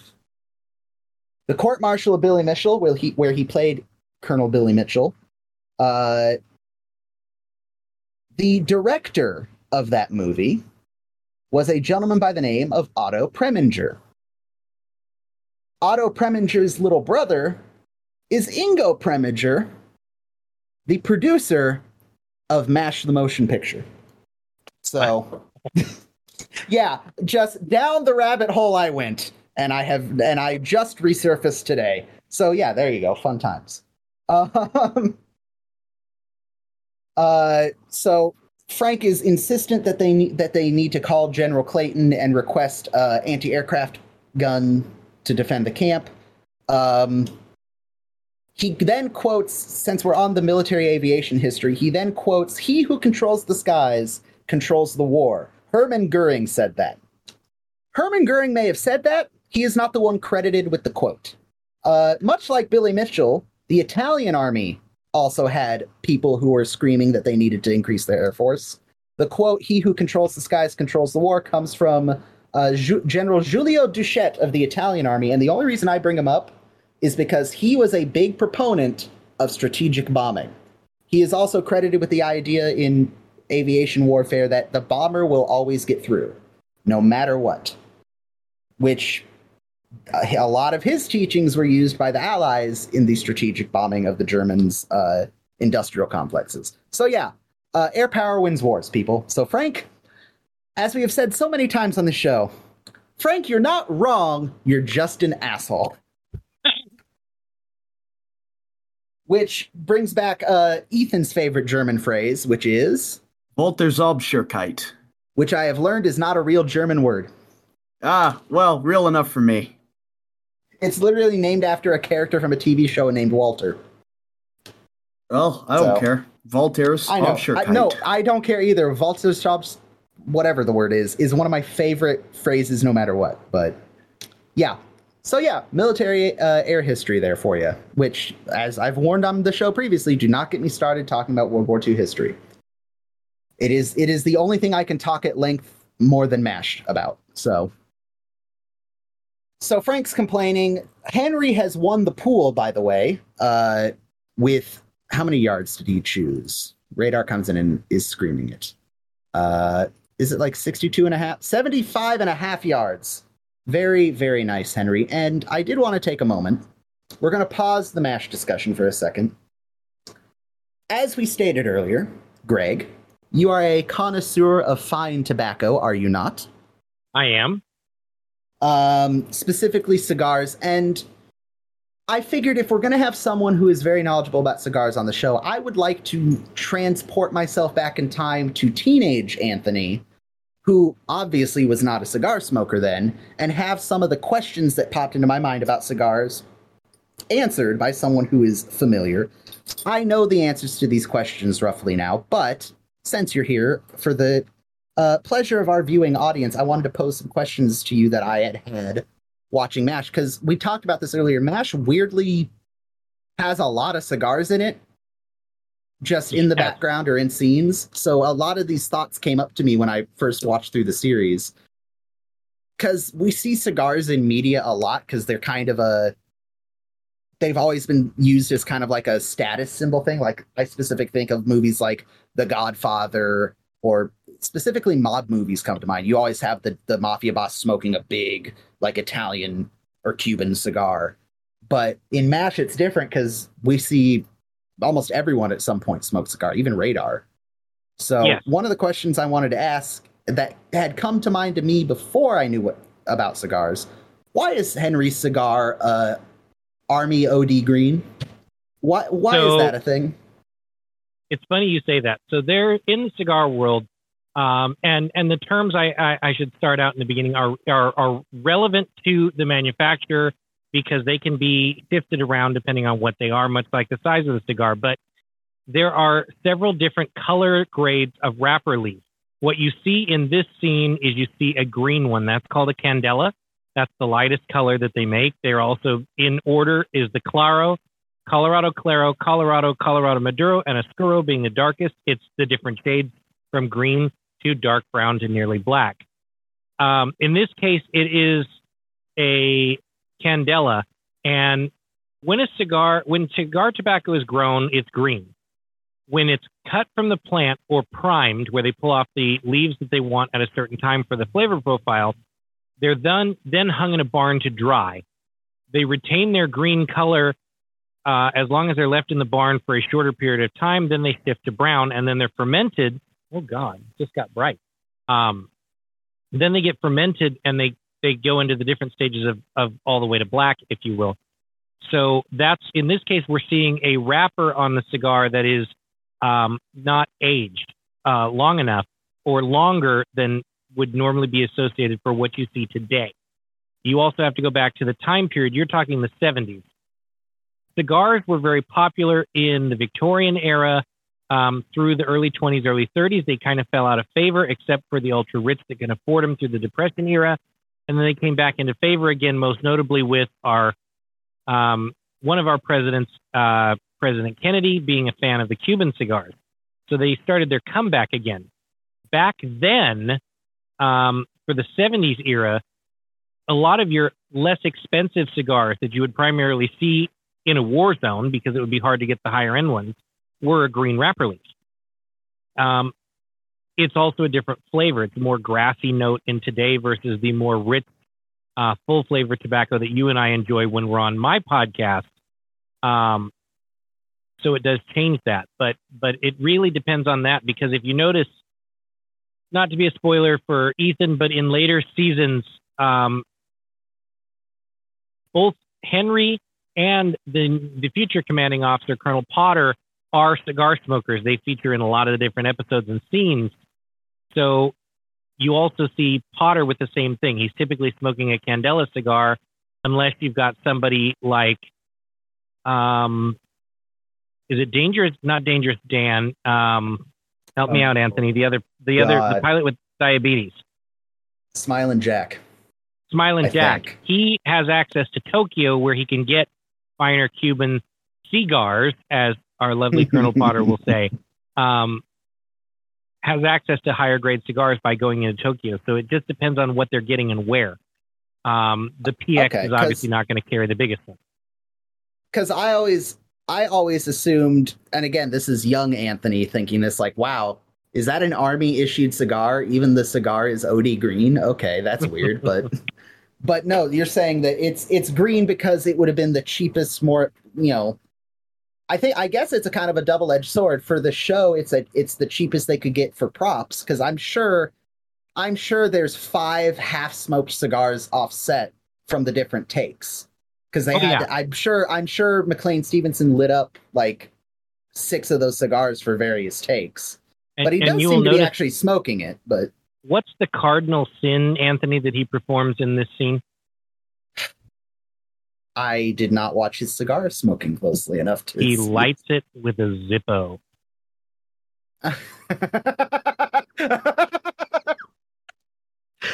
Uh-huh. That is like, you are going to hell, sir. There is nothing I can do. And for your audience, not that they want to know this fact, but the reason in the modern era where we're in now, Zippo lighter fluid, also known as Ronson fuel, has flavorings of sulfur and things like that in it. And that flavor of the burning of the fuel will translate into the foot of your cigar, and it makes it taste pretty bad. So that's why it's like, that's a sin. You don't do that. That's why the modern cigar lighters you see are all high quality, extremely purified torch fluid. Yep. So Ethan, how are you doing over there, bud? I just press my cigar against the car's engine block, and when it gets hot enough, I take a few puffs. Gets a real nice scent of oil in there. Oh God, you're horrible. If you haven't guessed, I have watched someone who shall remain nameless light their cigar with a Zippo lighter on many occasions.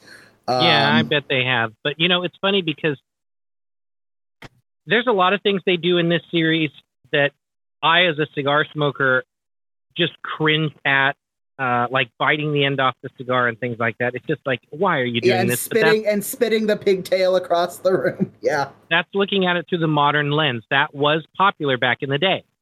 So, it's us looking at the lens of what the modern cigar industry has put out versus what would have happened in the 70s. Or in this case, the 50s. But that goes back to something you guys say on your cigar podcast all the time is there might be ways that are less conventional to smoke your cigar, but if you enjoyed the cigar, everyone else can shut the fuck up. Like, pretty much. Even if we will ways... secretly point and laugh. Yeah, but okay. So going back, Speaking of, Anthony, yes. As you know from us talking about this episode from when you first started this podcast, I currently am smoking an El Redondo, the finest Cuban cigars rolled in Newark by Puerto Ricans. Yes. All the MASH nerds out there are like, yes, good reference. Meanwhile, Ethan, confused and quiet in the corner. Yeah, he'll get there. I've been confused most of my life. Trust me, it's nothing new. In reality, I have a beautiful Room 101 Farce Maduro that's thoroughly enjoyable. And Maduro, to put into context compared to what Maduro's the other end of that aging spectrum. Correct. It's the darkest. This one's not a dark wrapper, but it's one of the darker shades of wrapper. It's a stronger flavor note, less sweet, more melancholy would be a good word to describe it. It's more earth tones and deeper, rich flavor. And I'll be honest with you, I've smoked cigars for years, as you know, and I am not a fan of the Candela wrapper, except in certain exceptions, because I don't like, if I want fresh cut grass clipping taste and smell, I'll freaking eat my lawn out front when I'm cutting it. But that goes back to something I was going to mention is Henry's smoking a green cigar, a Candela cigar, for two reasons. One, it's what the prop department can get a lot of cheap, but also in the 50s in a MASH unit in Korea, probably what they could get their hands on easily and cheap. So yes and no. I mean, Candela was very, very popular up until about the 50s, which would be about right for this time frame. It did fall out of favor, and then it's now coming back into favor with there's 7,000 cigar manufacturers out there now and growing, and Candela is really coming back into favor as a flavored note. So it's interesting how that comes full circle again. Very nice.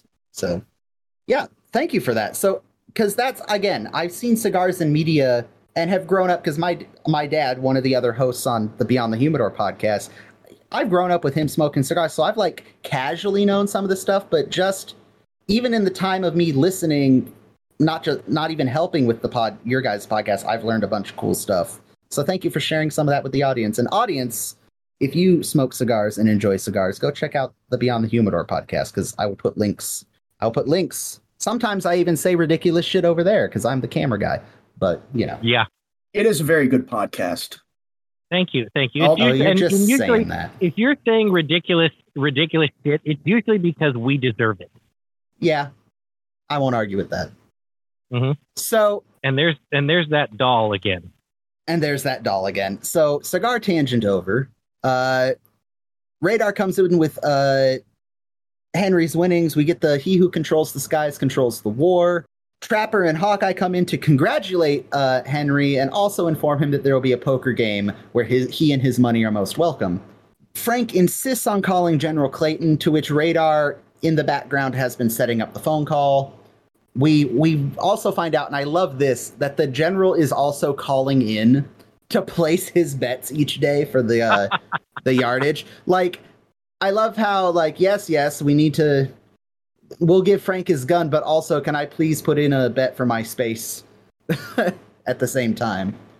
After a little bit of waffling and the general putting in his 62-yard bet, Frank insists that Henry ask for an anti-aircraft gun. And I again, this is one of those dumb little jokes that MASH throws in just because they can. Henry reads the manifest upside down, so he requests an 04 WW Nug. which is, again, like so many of these little jokes, I have no words. I can't discuss it further. It's a great little gag. Moving on. And, well, even upside down, they get it wrong. But Yeah. anyway. But I mean, that goes to where if you actually said what it was upside down, the joke wouldn't be as funny because people would have to think about it too long. True. But if you just say, oh, 04WW Nug just rolls off the tongue and is quick enough that people get it before you move to the next thing. So I'm okay with that. And then in true MASH fashion, you've got that phone floating around, everybody putting in their 2 cents, which we know in reality never would happen. Oh, no. Oh, Not no. without a court martial or 3. I kind of some of these phone calls I would love to go back and edit so that you hear just what the general hears. Like specifically this phone call and the one from the end of season 1 where General Clayton's telling him about the ceasefire, and you hear, like, I'm sure Clayton heard like vague thank yous from Henry, lots of screaming in the background, and then all of a sudden shuffling of the phone. General, I want to have your baby. Like, I would love to kind of go back and edit the phone call to be, what did the general hear? Because I'm sure it's even more ridiculous than what we're watching on screen. But the argument ensues. Frank is desperately demanding that they need a gun. Hawkeye and Trapper vehemently opposing it. The general ultimately says, I will come up there and deal with this situation myself, which good on Clayton. Good leadership there. Like, no, I'm going to good on him. Fair to General Clayton. I'm not going to listen to either of you. I'm going to come up and make up my own mind. Cuz I don't trust that either of you are telling me the full truth, which yeah, probably not. Frank is storming out in a tiff yet again, claiming that someday all of Hawkeye's behavior and filthy language will come out, and it'll be a sad day for the U.S. Army when it does. And he wants everyone to understand that this is war, and war is a call to arms. And again, to Ethan's point earlier, why are you drawing your gun, Frank? Just for dramatic effect? Like, what? Frank, why do you do this to yourself? And yet again, he's firing the damn thing because he's sending signals with the radar. Yeah, he pulls it, looks at it, and squeezes it. Like, at least he took a moment to register that it was not a firearm before he did. Which, good. And I'm convinced, now that I'm thinking about it, I wonder, his holster's closed the whole time until he goes to reach for it. I kind of want to watch back the scene after we're done recording and see if you can see Trapper or Hawkeye lift his gun. It wouldn't surprise me a bit if they added that in there and we've just missed it. I don't think they do.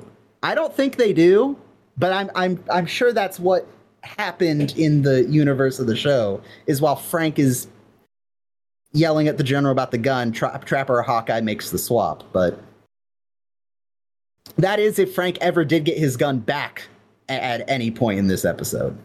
But Frank storms off, and we see General Clayton come into camp. He almost runs over Father Mulcahy, which is unfortunate. And we get another one of the cutesy little Father Mulcahy joke reads that I love. Bumps into the back of Father Mulcahy. It's like, oh, I'm terribly sorry, Padre. And William Christopher just turns around and goes, it's okay, General, I'll just turn the other cheek, and he walks off. Again, anytime they use Father Mulcahy for religious comedy, chef's kiss. I love it so much. And then we get to my favorite part of most MASH episodes. Margaret and the generals. Margaret and the general. Margaret calls General Clayton to her tent. The general runs in. Margaret, quickly, before word gets out I'm here. Goes for an embrace. To which Margaret has to go, oh, you know Major Burns, yes? Oh, of course. So they try to head the general off and say, hey, we, the majors, the higher ranking people, suggest that they're going to try to persuade you against the gun and, tell you that we don't need one, it's not necessary, but we think you should reconsider it. And General Clayton also has a point here where he's like, what are you doing? Be quiet. I'm a general. I get to decide. What? Hush. Stop talking, Frank and Margaret. And of all the generals that we see in season 1 and 2, I think this actor plays a general, what I would perceive as a general, the best. No one makes general's mind up for him. It's just the kind of piety that you get with that rank. Yeah. Yeah, and I know I like General Clayton. General Hammond is G. Woods' character is what he is. He's just kind of a placeholder for a couple episodes. I'm one of the few that liked General Barker. I think Ethan liked General Barker just because he was a Boss Hog. But yeah, General Clayton, Herb Voland as General Clayton is one of the better generals, I would say, of the series. Yeah, and I think he sticks around the longest too. I think he is one of the more regular recurring generals, because I know we get a bunch of one-off generals that come through the hospital, but he is by far the one that is most persistent. He tells Margaret that he would like to discuss this matter later, to which Frank chimes in, "Of course, sir," and he has to clarify it privately. Which, oh, Margaret, oh, Frank. We see that the general parks his Jeep, stating that it is a classic move to store your munitions and supplies next to hospitals so the enemy won't bomb it. We learned it from the Germans. Which, all right. We have them making the argument that, hey, yeah, you might shoot down Charlie, but all that's going to do is escalate a situation that really isn't that big of a deal. And it's not an unfair point that Hawkeye and Trapper make, that you're going to have real airplanes, real, like, Russian piloted MiGs and other bombers coming to destroy the camp and the ammo dump, which, for someone who has no interest in the military or anything of that nature, they're kind of right. Like, if the enemy's attack is not working, don't provoke them into... Don't correct the enemy when he's making a mistake. I can't remember who that quote is attributed to, but I know that is a quote, and I think that they would be wise to follow it right now. And I find it interesting, Anthony, in this scene. Apparently, Henry's cigar lasts 24 hours. Apparently, he's smoking the same cigar for the entirety of the episode. Which, I mean, if only cigars lasted that long. And I'll be perfectly honest, have I smoked the same cigar once or twice over the course of more than a reasonable time frame? Yes. Oh yeah. But we're not gonna discuss that. Oh, while we were talking, I looked up "never interrupt your enemy when he's making a mistake." That is attributed to French Emperor Napoleon Bonaparte. That I knew it was a notable person, so I wanted to look it up. But good general. Mm-hmm. Apparently, there's a new Netflix series out about him. Yeah, I'm curious if it's any good. I think it's actually an Apple original series, which is the only reason I haven't watched it yet. But I've heard rave reviews.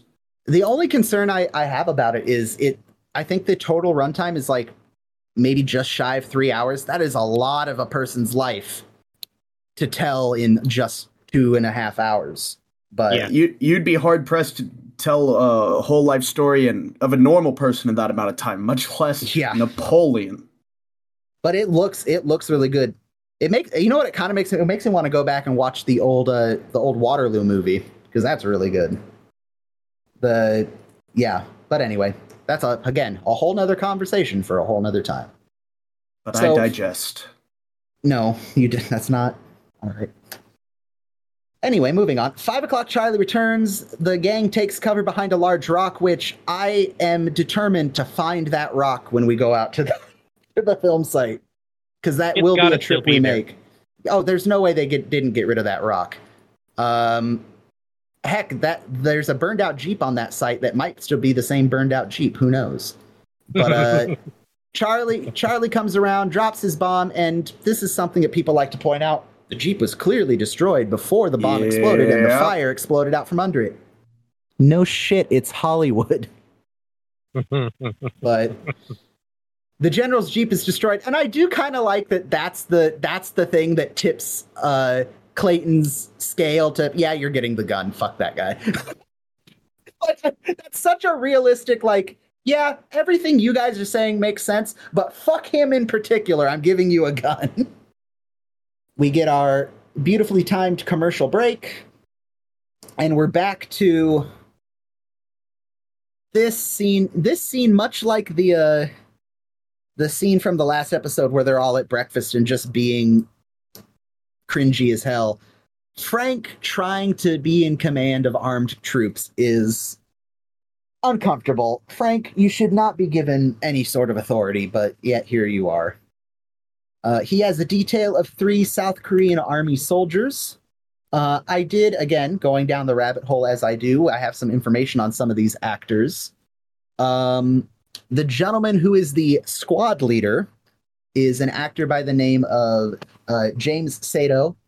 You have 100% seen James Sato in a number of movies and TV shows. He is a lot of bit parts in a lot of crime shows, actually. He'll come in as a witness or as a reporting party or as a suspect in a lot of crime shows.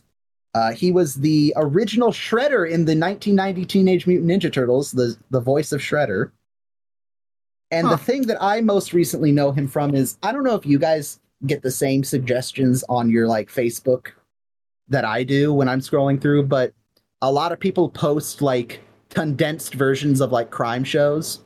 So like NCIS, Hawaii Five-0, Law and Order SVU, they'll just trim out the commercials and trim out like the dumb like character development for the detectives and just show you the progression of the actual detective work for that episode. They suck me in every time. I spent 2 hours watching condensed versions of NCIS last night. But one of the clips that came across just by coincidence in the last couple days was an episode of Hawaii Five-0 that James Sato was an actor in, and the plot of that episode was kind of cool. James played a character who was a child in one of the internment camps in Hawaii who saw his dad get murdered by a camp guard and tried to murder that camp guard in modern day at a World War II like commemoration thing. So there was a whole investigation of what happened back in the 40s and going to talk to veterans. It was kind of a cool episode, but yeah, that's James Sato. And then one of the other soldiers is Lloyd Kino. And the only reason I pull him up... Oh, what did I pull him up for? There was a specific... There's a specific thing that he did that I wanted to mention, and I can't find it anymore. Oh, of course. By coincidence, he's also plays a Japanese soldier and a veteran of the World War II in one of my other favorite World War II related episodes of a crime show. Do either of you watch NCIS or have watched NCIS? Oh, of course. Do you remember the episode where the Marine Corps vet comes in with his old Colt 45 and says, "Oh, I committed murder with that"? Is that the one where he was the Medal of Honor? Yeah, the Medal of Honor recipient guy. Yes, yes. Uh-huh. I believe the gentleman closest to the camera in the squad, don't quote me on that, I can't quite tell based on the face. It's one of the other 2 soldiers is the actor who played the World War II Japanese veteran that they brought in to kind of do the mock battle scenario to jog his memory. So yeah, the MASH actors end up everywhere. So thank you for allowing me to go on a tangent of these fabulous background actors. So can we go back to the firearm for a minute, because we're going to have something come firearm. Up. Please. I'm watching it. I'm watching it along with you, and you have not gotten to the part where Trapper, Radar, and Hawkeye show up, but in every scene, including where I have stopped to wait for you, Frank has his 1911 in his holster. Okay, so he did find his gun at some point. Good. Yes. Thank you. Good, Frank. I choose to believe he had to go to the armory and get a new pistol every single time. They just keep hiding it too well. They just keep rotating it back through the armory, probably. So Frank says that he will be for the purposes of their demonstration, he will be the platoon commander. James Sato's character will be the platoon leader. The second man will be the squad leader, and the last man will be the squad. Which, Frank, that's not how this would work, but okay. As he's getting ready to... Well, Frank makes an ass of himself so unnecessarily. He explains that the enemy attacks foolishly, same time every day, with no element of surprise. The man does not possess an ounce of cleverness, and I'm going to argue this is the first little bit that we get of racist Frank. We haven't really gotten racist Frank yet, but this is the first drop of it. He says, and that shows you the limitations of Oriental thinking. Haha. Looks at James Sato. Long, awkward silence. Frank, why do you do this to yourself? I'm laughing. Obviously, it's not funny because Frank's being racist. It's funny that he gets caught immediately by the dude just looking at him like, what did you just say? And Frank has to like backpedal and just move on. No offense. I love how he just goes, no offense. Frank, why do you do this? And then the single best gag in MASH to date. I'm going to say something that only Ethan's going to get. I know what you're going to say, or at least I have a good idea. Staff flags. Yep. I think we've mentioned staff flags once in the podcast, but for those uninitiated, obviously at a Boy Scout summer camp, every morning and evening, colors. Flags go up in the morning, come down in the evening. That's also where the staff gives their daily announcements for what events are happening in camp, all that jazz. Every day, morning and afternoon, every day, every week of the entire summer, we do this. Until the last Sunday that we're taking down camp, where there are no scouts present. We still do flags. We still do a proper and respectful flag ceremony. However, but once those flags are down on Sunday evening, or Saturday evening, the Saturday after the last group of scouts has left, the gloves come off and people are allowed to make, as long as it is PG-13, we had to implement the PG-13 rule for reasons. It's no holds barred. You can come dressed in costume. You can make any announcement you want. You can rant about stuff that happened that summer. I think the first year that I did staff flags, I did an Arlie Ermy drill instructor impression and just roasted every single staff member on the rock. Yeah, it was a fun time.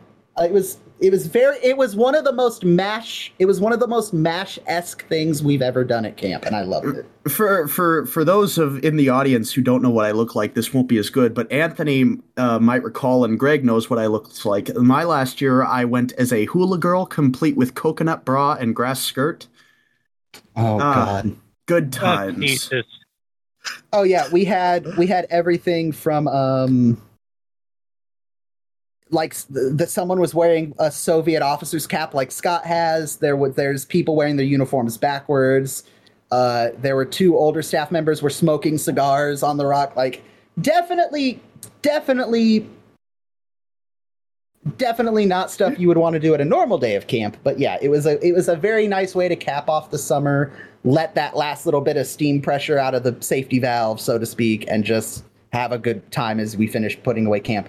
And then people took it too far and it got ruined. So, wah. But in the spirit of staff flags, we have Trapper, Hawkeye, and Radar marching out in uniform, quote unquote, to participate in Frank's drill. We have Trapper doing obviously a caricature of General MacArthur. We have Radar with a yardstick and an M2 helmet.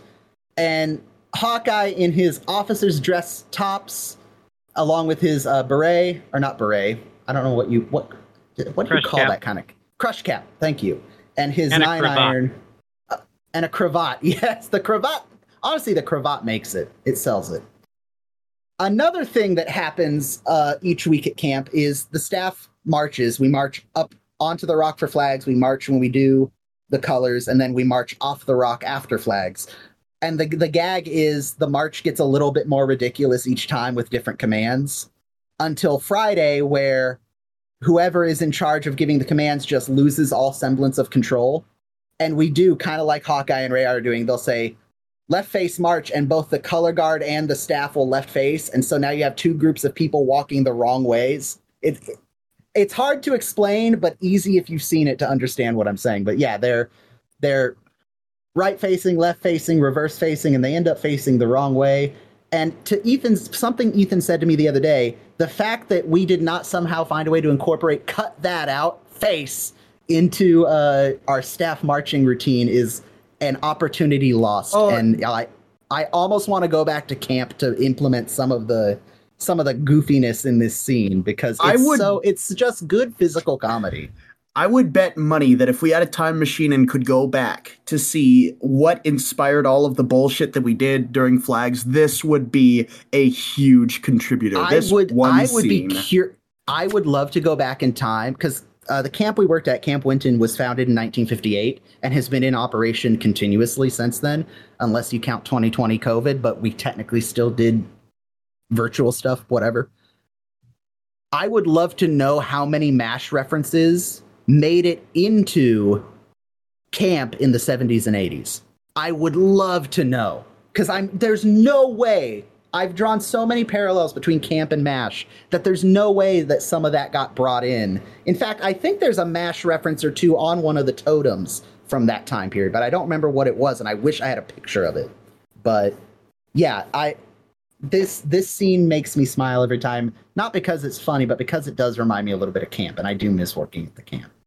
They come to attention, and again, one of my favorite jokes in season 2, count off. Are you one? Are you one? Yes, I am. Are you? That's not funny. Which again, MASH does this. That is what I would like to call a tasteful homosexual joke. I think that is a funny fucking joke if you get it. I love it so much. Are you one? Hawkeye leans on his 900. Yes, I am. Are you? That's not funny, because Radar's immediately uncomfortable. I love that so much. It's such a funny joke. But they count off. They're at ease. Frank is not impressed and says it ill behooves them, which I think I use the term ill behooves specifically because of this line. Frank thinks it's inappropriate to show a flippant attitude in front of our Korean allies. And again, Hawkeye points out, if you fire that gun at 5 o'clock Charlie, you are going to make this situation worse. And again, I think Hawkeye's right. There is no way that shooting at 5 o'clock Charlie does not show the enemy that the MASH unit is now armed and is more of a threat. So the fact that Frank isn't... This is one of the first notches in making Frank a little bit ridiculous, because that is such good common sense that it seems so ridiculous that he doesn't consider it. But I could go on about this scene for hours and hours. Do you gentlemen have anything else you want to point out while I get up and get a beverage? They have not yet lifted his gun, so that's Hollywood magic. Yeah, Greg, I'm glad you said that, because I was watching for it like a hawk after you brought it up the first time. So that is absolutely Hollywood magic, because he had his 1911, and then all of a sudden it's a plunger, and that's one of my favorite lines. Flush him out of the sky. Hey Frank, flush him out of the sky. So this episode, Ethan and I have been talking, spoiler alert audience, Ethan and I have been talking a lot about trying to get some merch, because Ethan, as you guys have seen from his Kimono Dragon sketch, Ethan's a bit of an artiste. Oh, shucks. And between him drawing and me doing graphic design, we have maybe 50 ideas for merch, some of which are sacrilege and probably shouldn't be made. But yes, they should. Can I spoil one of them that we have not said on the show, Ethan? Because I want to make it so badly. Absolutely. This is entirely Ethan's idea. He wants to take the Marilyn Monroe, the very famous upskirt draft pose, superimpose Loretta Swift's please tell me. Oh, I was going somewhere else with that. And have it say, "Oh, Frank."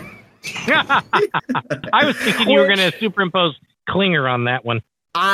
Por qué no los dos? We'll do a special run of Greg merch. Just for Greg. The Just for Greg line. Oh, trust me, I have enough merch ideas for my own show. I think this episode has given me like 12 merch ideas in the first 12 minutes of the show. So the boys, march off. We then get a very interesting scene, and this is something MASH, again, a pro and con of the show is MASH tries little different things throughout the series. This is their first attempt at random man with guitar is in camp. This is the dentist Captain Phil Cordoza, played by Corey Fisher, and he's just kind of this little guitar-playing dentist that the guys are chatting with about this whole Frank and Gunn and 5 O'Clock Charlie conundrum. I kind of like this. I like, even though he's a one-off character, I kind of like this little interaction that they're talking about the goings on, the whatever the plot of the week is with someone who's not Henry or Radar, or you know what I mean. It's kind of nice that there's another member of camp that we're kind of getting the view of, even though he is a one-off random character. But, well, and he also utters one of my favorite lines. Ooh, which one's that? Because almost everything he says is kind of nice. Hawkeye says, "Do you want a drink?"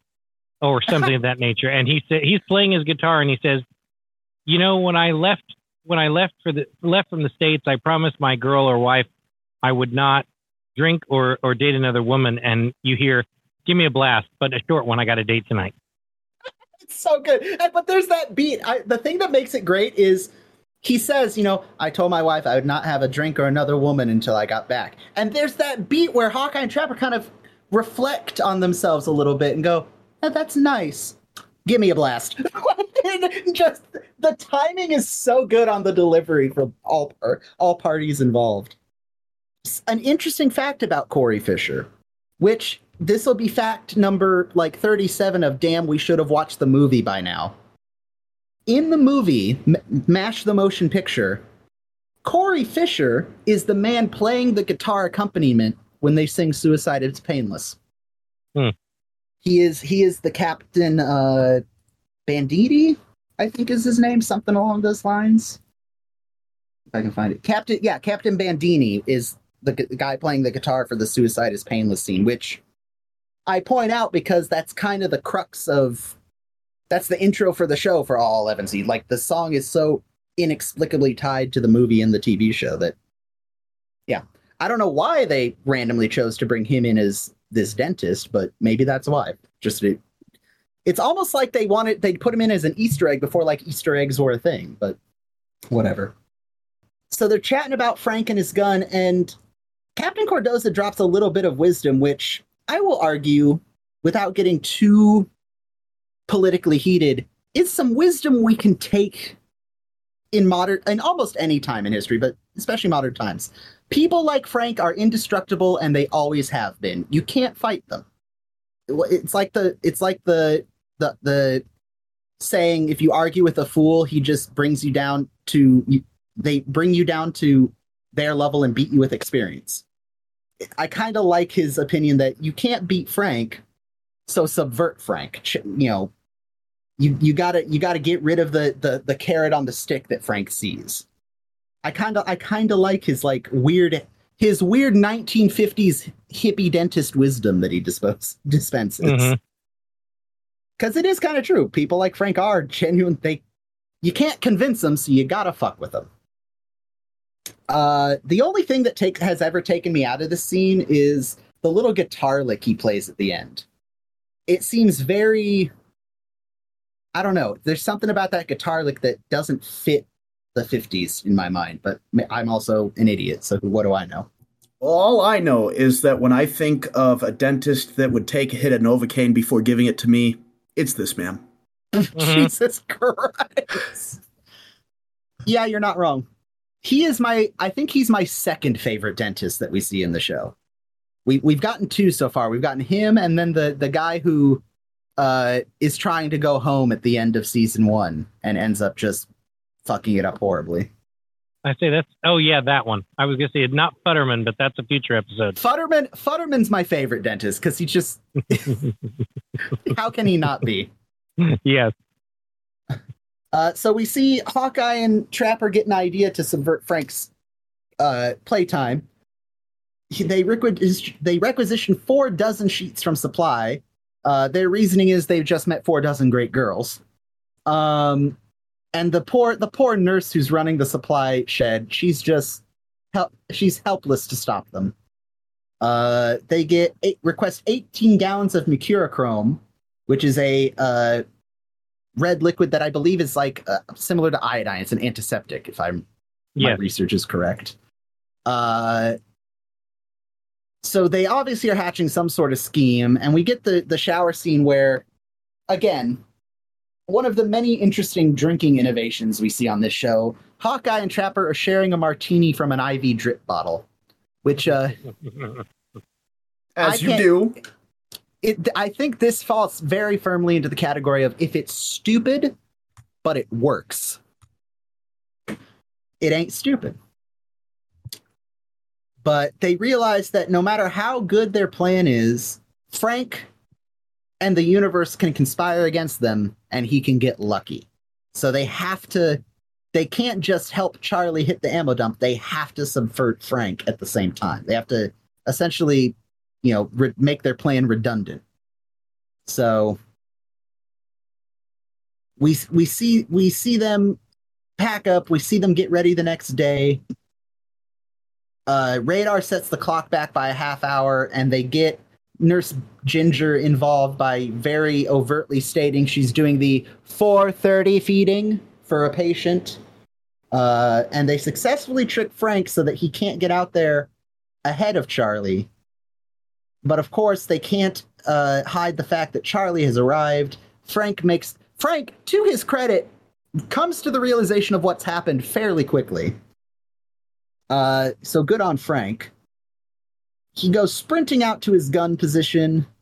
I've watched this scene over like 4 times in preparation for this. I don't think I can track with all the little jokes and gags that are happening in this scene. You have the Korean gun crew trying to follow everyone's instructions.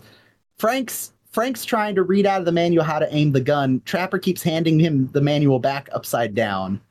You've got Hawkeye and Trapper shouting out opposing numbers and confusing the gun crew. You have Charlie flying over, trying to hit the dump at the same time. You've got Henry being like the mediocre administrator he is, where he's like, Frank complains to him, this is sabotage, Henry. Oh, Frank, I think that's a little unfair. Like, everyone and is now just... now the 72-hour cigar? Yeah, we're up to a 72-hour cigar that Henry is smoking. Either that or he is chain smoking one off the other of this box of candelas he has. 5 o'clock, Charlie drops his bomb and hits the cesspool. They keep shouting out different numbers, and I don't know if it's by fate or by design that the gun ends up pointing where it does. I like to think it's a little of both. But I've always wondered that, Anthony. Was it by faith or design that Frank blows up the ammo dump? Because there's 2 ways you could look at it. Was it just by chance? Because no matter what, I think you can read it as Hawkeye realizes the gun's pointed at the ammo dump by the way he doubles down saying, "You heard him, soldier, fire," and preps and turns his head and covers his ears. There's 2 ways I read it. One, it happened by chance. Hawkeye realized it and even though the Korean soldier was going to point out, but he says, "But sir," he's clearly about to point out, like, "I'm pointed at the ammo dump," and Hawkeye encourages him to follow the order. Or Hawkeye and Trapper are intentionally giving low numbers to keep the gun barrel low. Either way, it doesn't matter because Frank blows up the ammo dump, which, of course he does, which also provides one of the other great line reads of this episode. Everyone just staring at the ammo dump exploding. Henry with his cigar in his mouth. "That was a hell of a shot, Frank." Yeah. I love it. And Frank looks so dejected. There are a few times that I feel a little bad for Frank. This is one of them. He just looks so upset. And then I think, as you pointed out earlier on the intro of 5 o'clock, Charlie, I think it's also one of the best exits of a character in the whole series itself. Yes.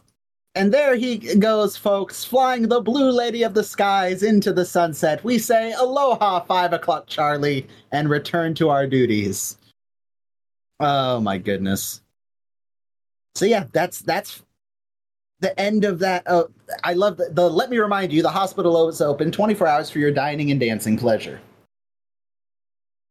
Which I'm pretty sure for the first, like, the whole 3 days we had a working PA system, I'm pretty sure one of the times that I had to make an announcement over it, I ended it with, as always, the Winton Lodge is open for your dining and dancing pleasure. No, I remember where it was. I did it at camp, but I also did it at, when I worked at Grocery Outlet, I would work the closing shift, and you have to do the, attention Grocery Outlet shoppers. The time is 9 p.m. and the Grocery Outlet is closing. We ask that you please bring all your items up to the front so we can check you out as quickly as possible. As always, we'd like to thank you for shopping with us at Grocery Outlet. The store will be open tomorrow at 8 a.m. for your shopping and dancing pleasure. And people, you'd hear people giggle throughout the store. It's like, don't take life seriously, people. Have fun. But we see at the button scene for the episode, everyone's reading their papers, their medical notes. They realize it's been a few weeks since Charlie's been around. They kind of miss him. They ask Frank, "Are you still angry at us?" To which Frank responds in the affirmative. And they eventually get to Frank and say, "Hey, come on to the mess tent. Let's go get some food." And I love, even after this episode and this early in the show, Frank is still even though he's the antagonist, he's still kind of one of the guys. Because even he looks at them and says, "How can I stay mad at you two?" Like, there's this weird, we're entering the weird, like, gray area of, is Frank a friend or an enemy or both? I don't know.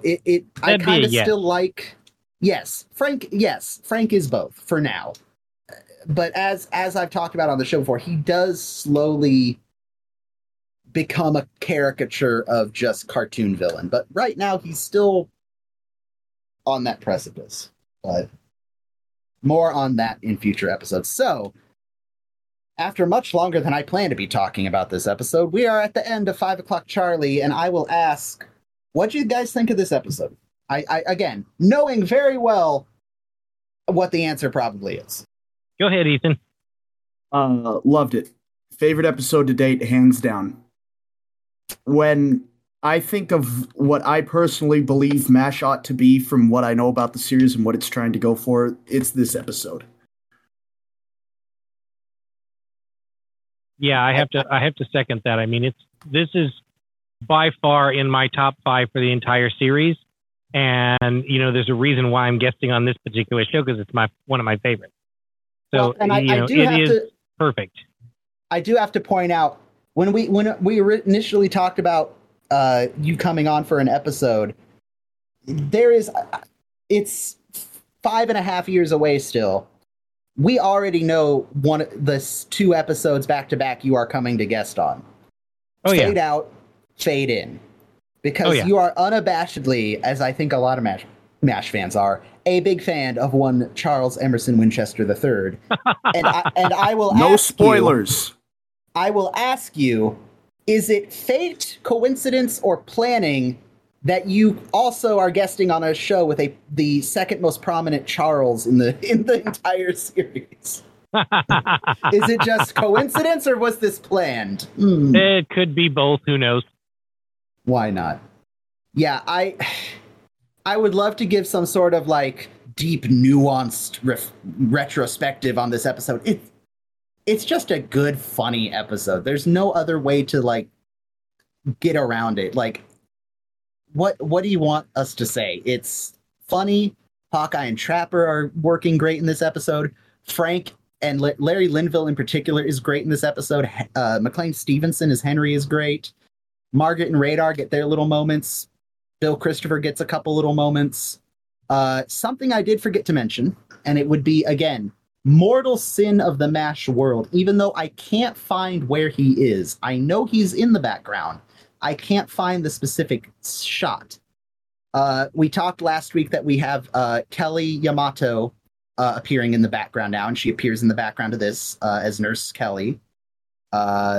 We have Roy Goldman, who we see throughout the series, is in the background, but we get our first background appearance of Corporal Igor Straminsky, played by Jeff Maxwell, who is, by coincidence, a co-host of another MASH podcast called MASH Matters.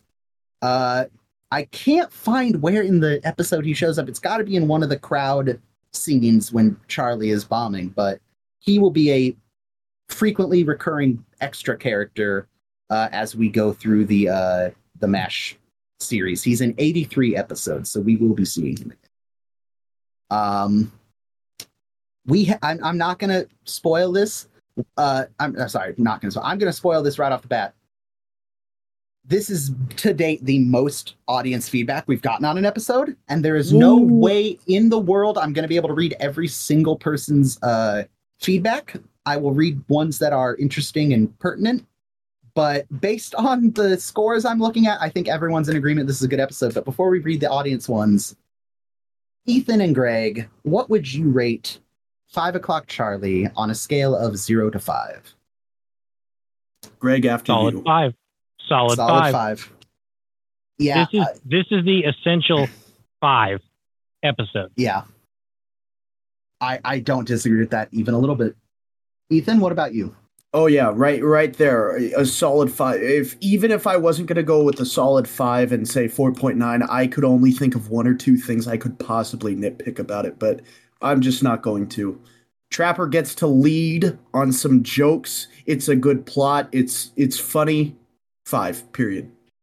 Yeah, I'm right there with you. I had 5 written down for this episode like 6 months ago when I had the season 2 chart set up and ready. Like, I'm just going to fill this in now. No need to wait.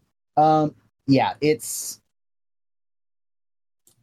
probably one of the best comedy episodes they ever did. Purely funny episodes they did.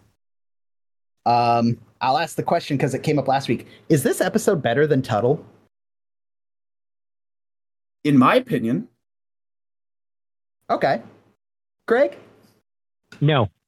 No. I happen to enjoy Tuttle thoroughly. I think it's one of the funniest bait and switch episodes in any series I've ever seen.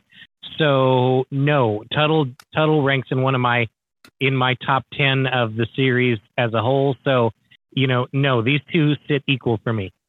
Okay. Ooh. Okay. Good. I don't know if you heard my Tuttle rant last week. I didn't, if you want to know the truth. I will say this. Tuttle, I'll repeat what I said last time without going into the whole diatribe I went into. Tuttle is a great episode. And I'll spoil this part of the conversation for you before, and you can go and listen to it later. Tuttle is IMDb, based on IMDb rating, it is the second highest rated episode of all 251 episodes, which Tuttle is a good episode. I don't know if it's second out of 251. It's not, but okay. That's a poll, and that's a pool of opinion, and you never know what that's going to be. Exactly. Speaking of pools of opinion, let's go to the pool of opinion. I'm going to speed through these because, like I said, this is triple the amount of the next highest amount of responses we've gotten. So I'm just going to power through them. MASH fans 716, 5 out of 5. Episode has it all. Frank's paranoia. Hawkeye and Trapper working to stop him. A nearsighted pilot who makes Mr. Magoo look normal. cameos from Kelly, Igor, Roy, and Dennis. Great dialogue and setup. Perfect timing. Classic fun time. This lightsaber kills fascists. 5 out of 5. Truly iconic episode, showing what the show could be and how it could be hilariously skewer the conventions of war and authority. Laugh out loud funny. We got a 4.75 from Donut Eater. Chief Smash 5 out of 5. Gonna have to agree with the crowd. Great MASH episode, classic MASH episode. Hawkeye and Trapper in their dapper attire is iconic. I don't think I'm gonna surprise anyone. 5 out of 5. 5 out of 5. 5 out of 5. 5 out of 5. We have one 3.5 out of 5. Just not. Person said it's really good, just not 100% in their wheelhouse. Which okay. That's fair. I will say we did have one person on Instagram who said, kind of like how I feel about Tuttle and a couple of the episodes people really fawn over. They felt the same way about 5 o'clock Charlie. They said, this is not one of the episodes I enjoy. I think it's too goofy. That's fair. Honestly, I could see how someone would not like it. It is one out of the almost 30 responses we got. So I think, I hate to tell you, you're in the minority there, but Yeah, so I think everyone is more than a little bit on the same page with this. So yeah, that was 5 o'clock Charlie. We talked for an exorbitant amount of time, but I kind of figured between Greg and I and Ethan that was going to happen. So there you go. Enjoy this very long and for an episode that deserved the amount of time we spent on it, to be honest. There was some good little stuff to dig into, but is there anything else you guys want to say about MASH or 5 o'clock Charlie before we wrap this up? I don't think so. I think I'm good. Excellent. Gregory, would you like to tell the fine people of the MASH world where they can find you and the Cigar Podcast? Oh, okay. If you want a shameless plug, yes. Shameless plug. So the Beyond the Humidor podcast is searchable on all your favorite podcast platforms, particularly Apple, Google, and the rest. We also appear on YouTube. Don't forget to like, share, and subscribe on Facebook, YouTube, Instagram, Luma Cigar Cartel. That is our parent group that runs the podcast. Also, please don't forget my wonderful hosts on the Best Care Anywhere podcast. Like, share, subscribe, and listen wherever that platform is available. And I will add the caveat for, even if you're not a cigar smoker, go check out some episodes of Beyond the Humidor, because as the title implies, it's not just cigars. It's three guys just shooting the shit like they would in a bar or a cigar lounge or at a barbecue or whatever. It just so happens if you want to hear shameless bullshit, we got it. Oh yeah.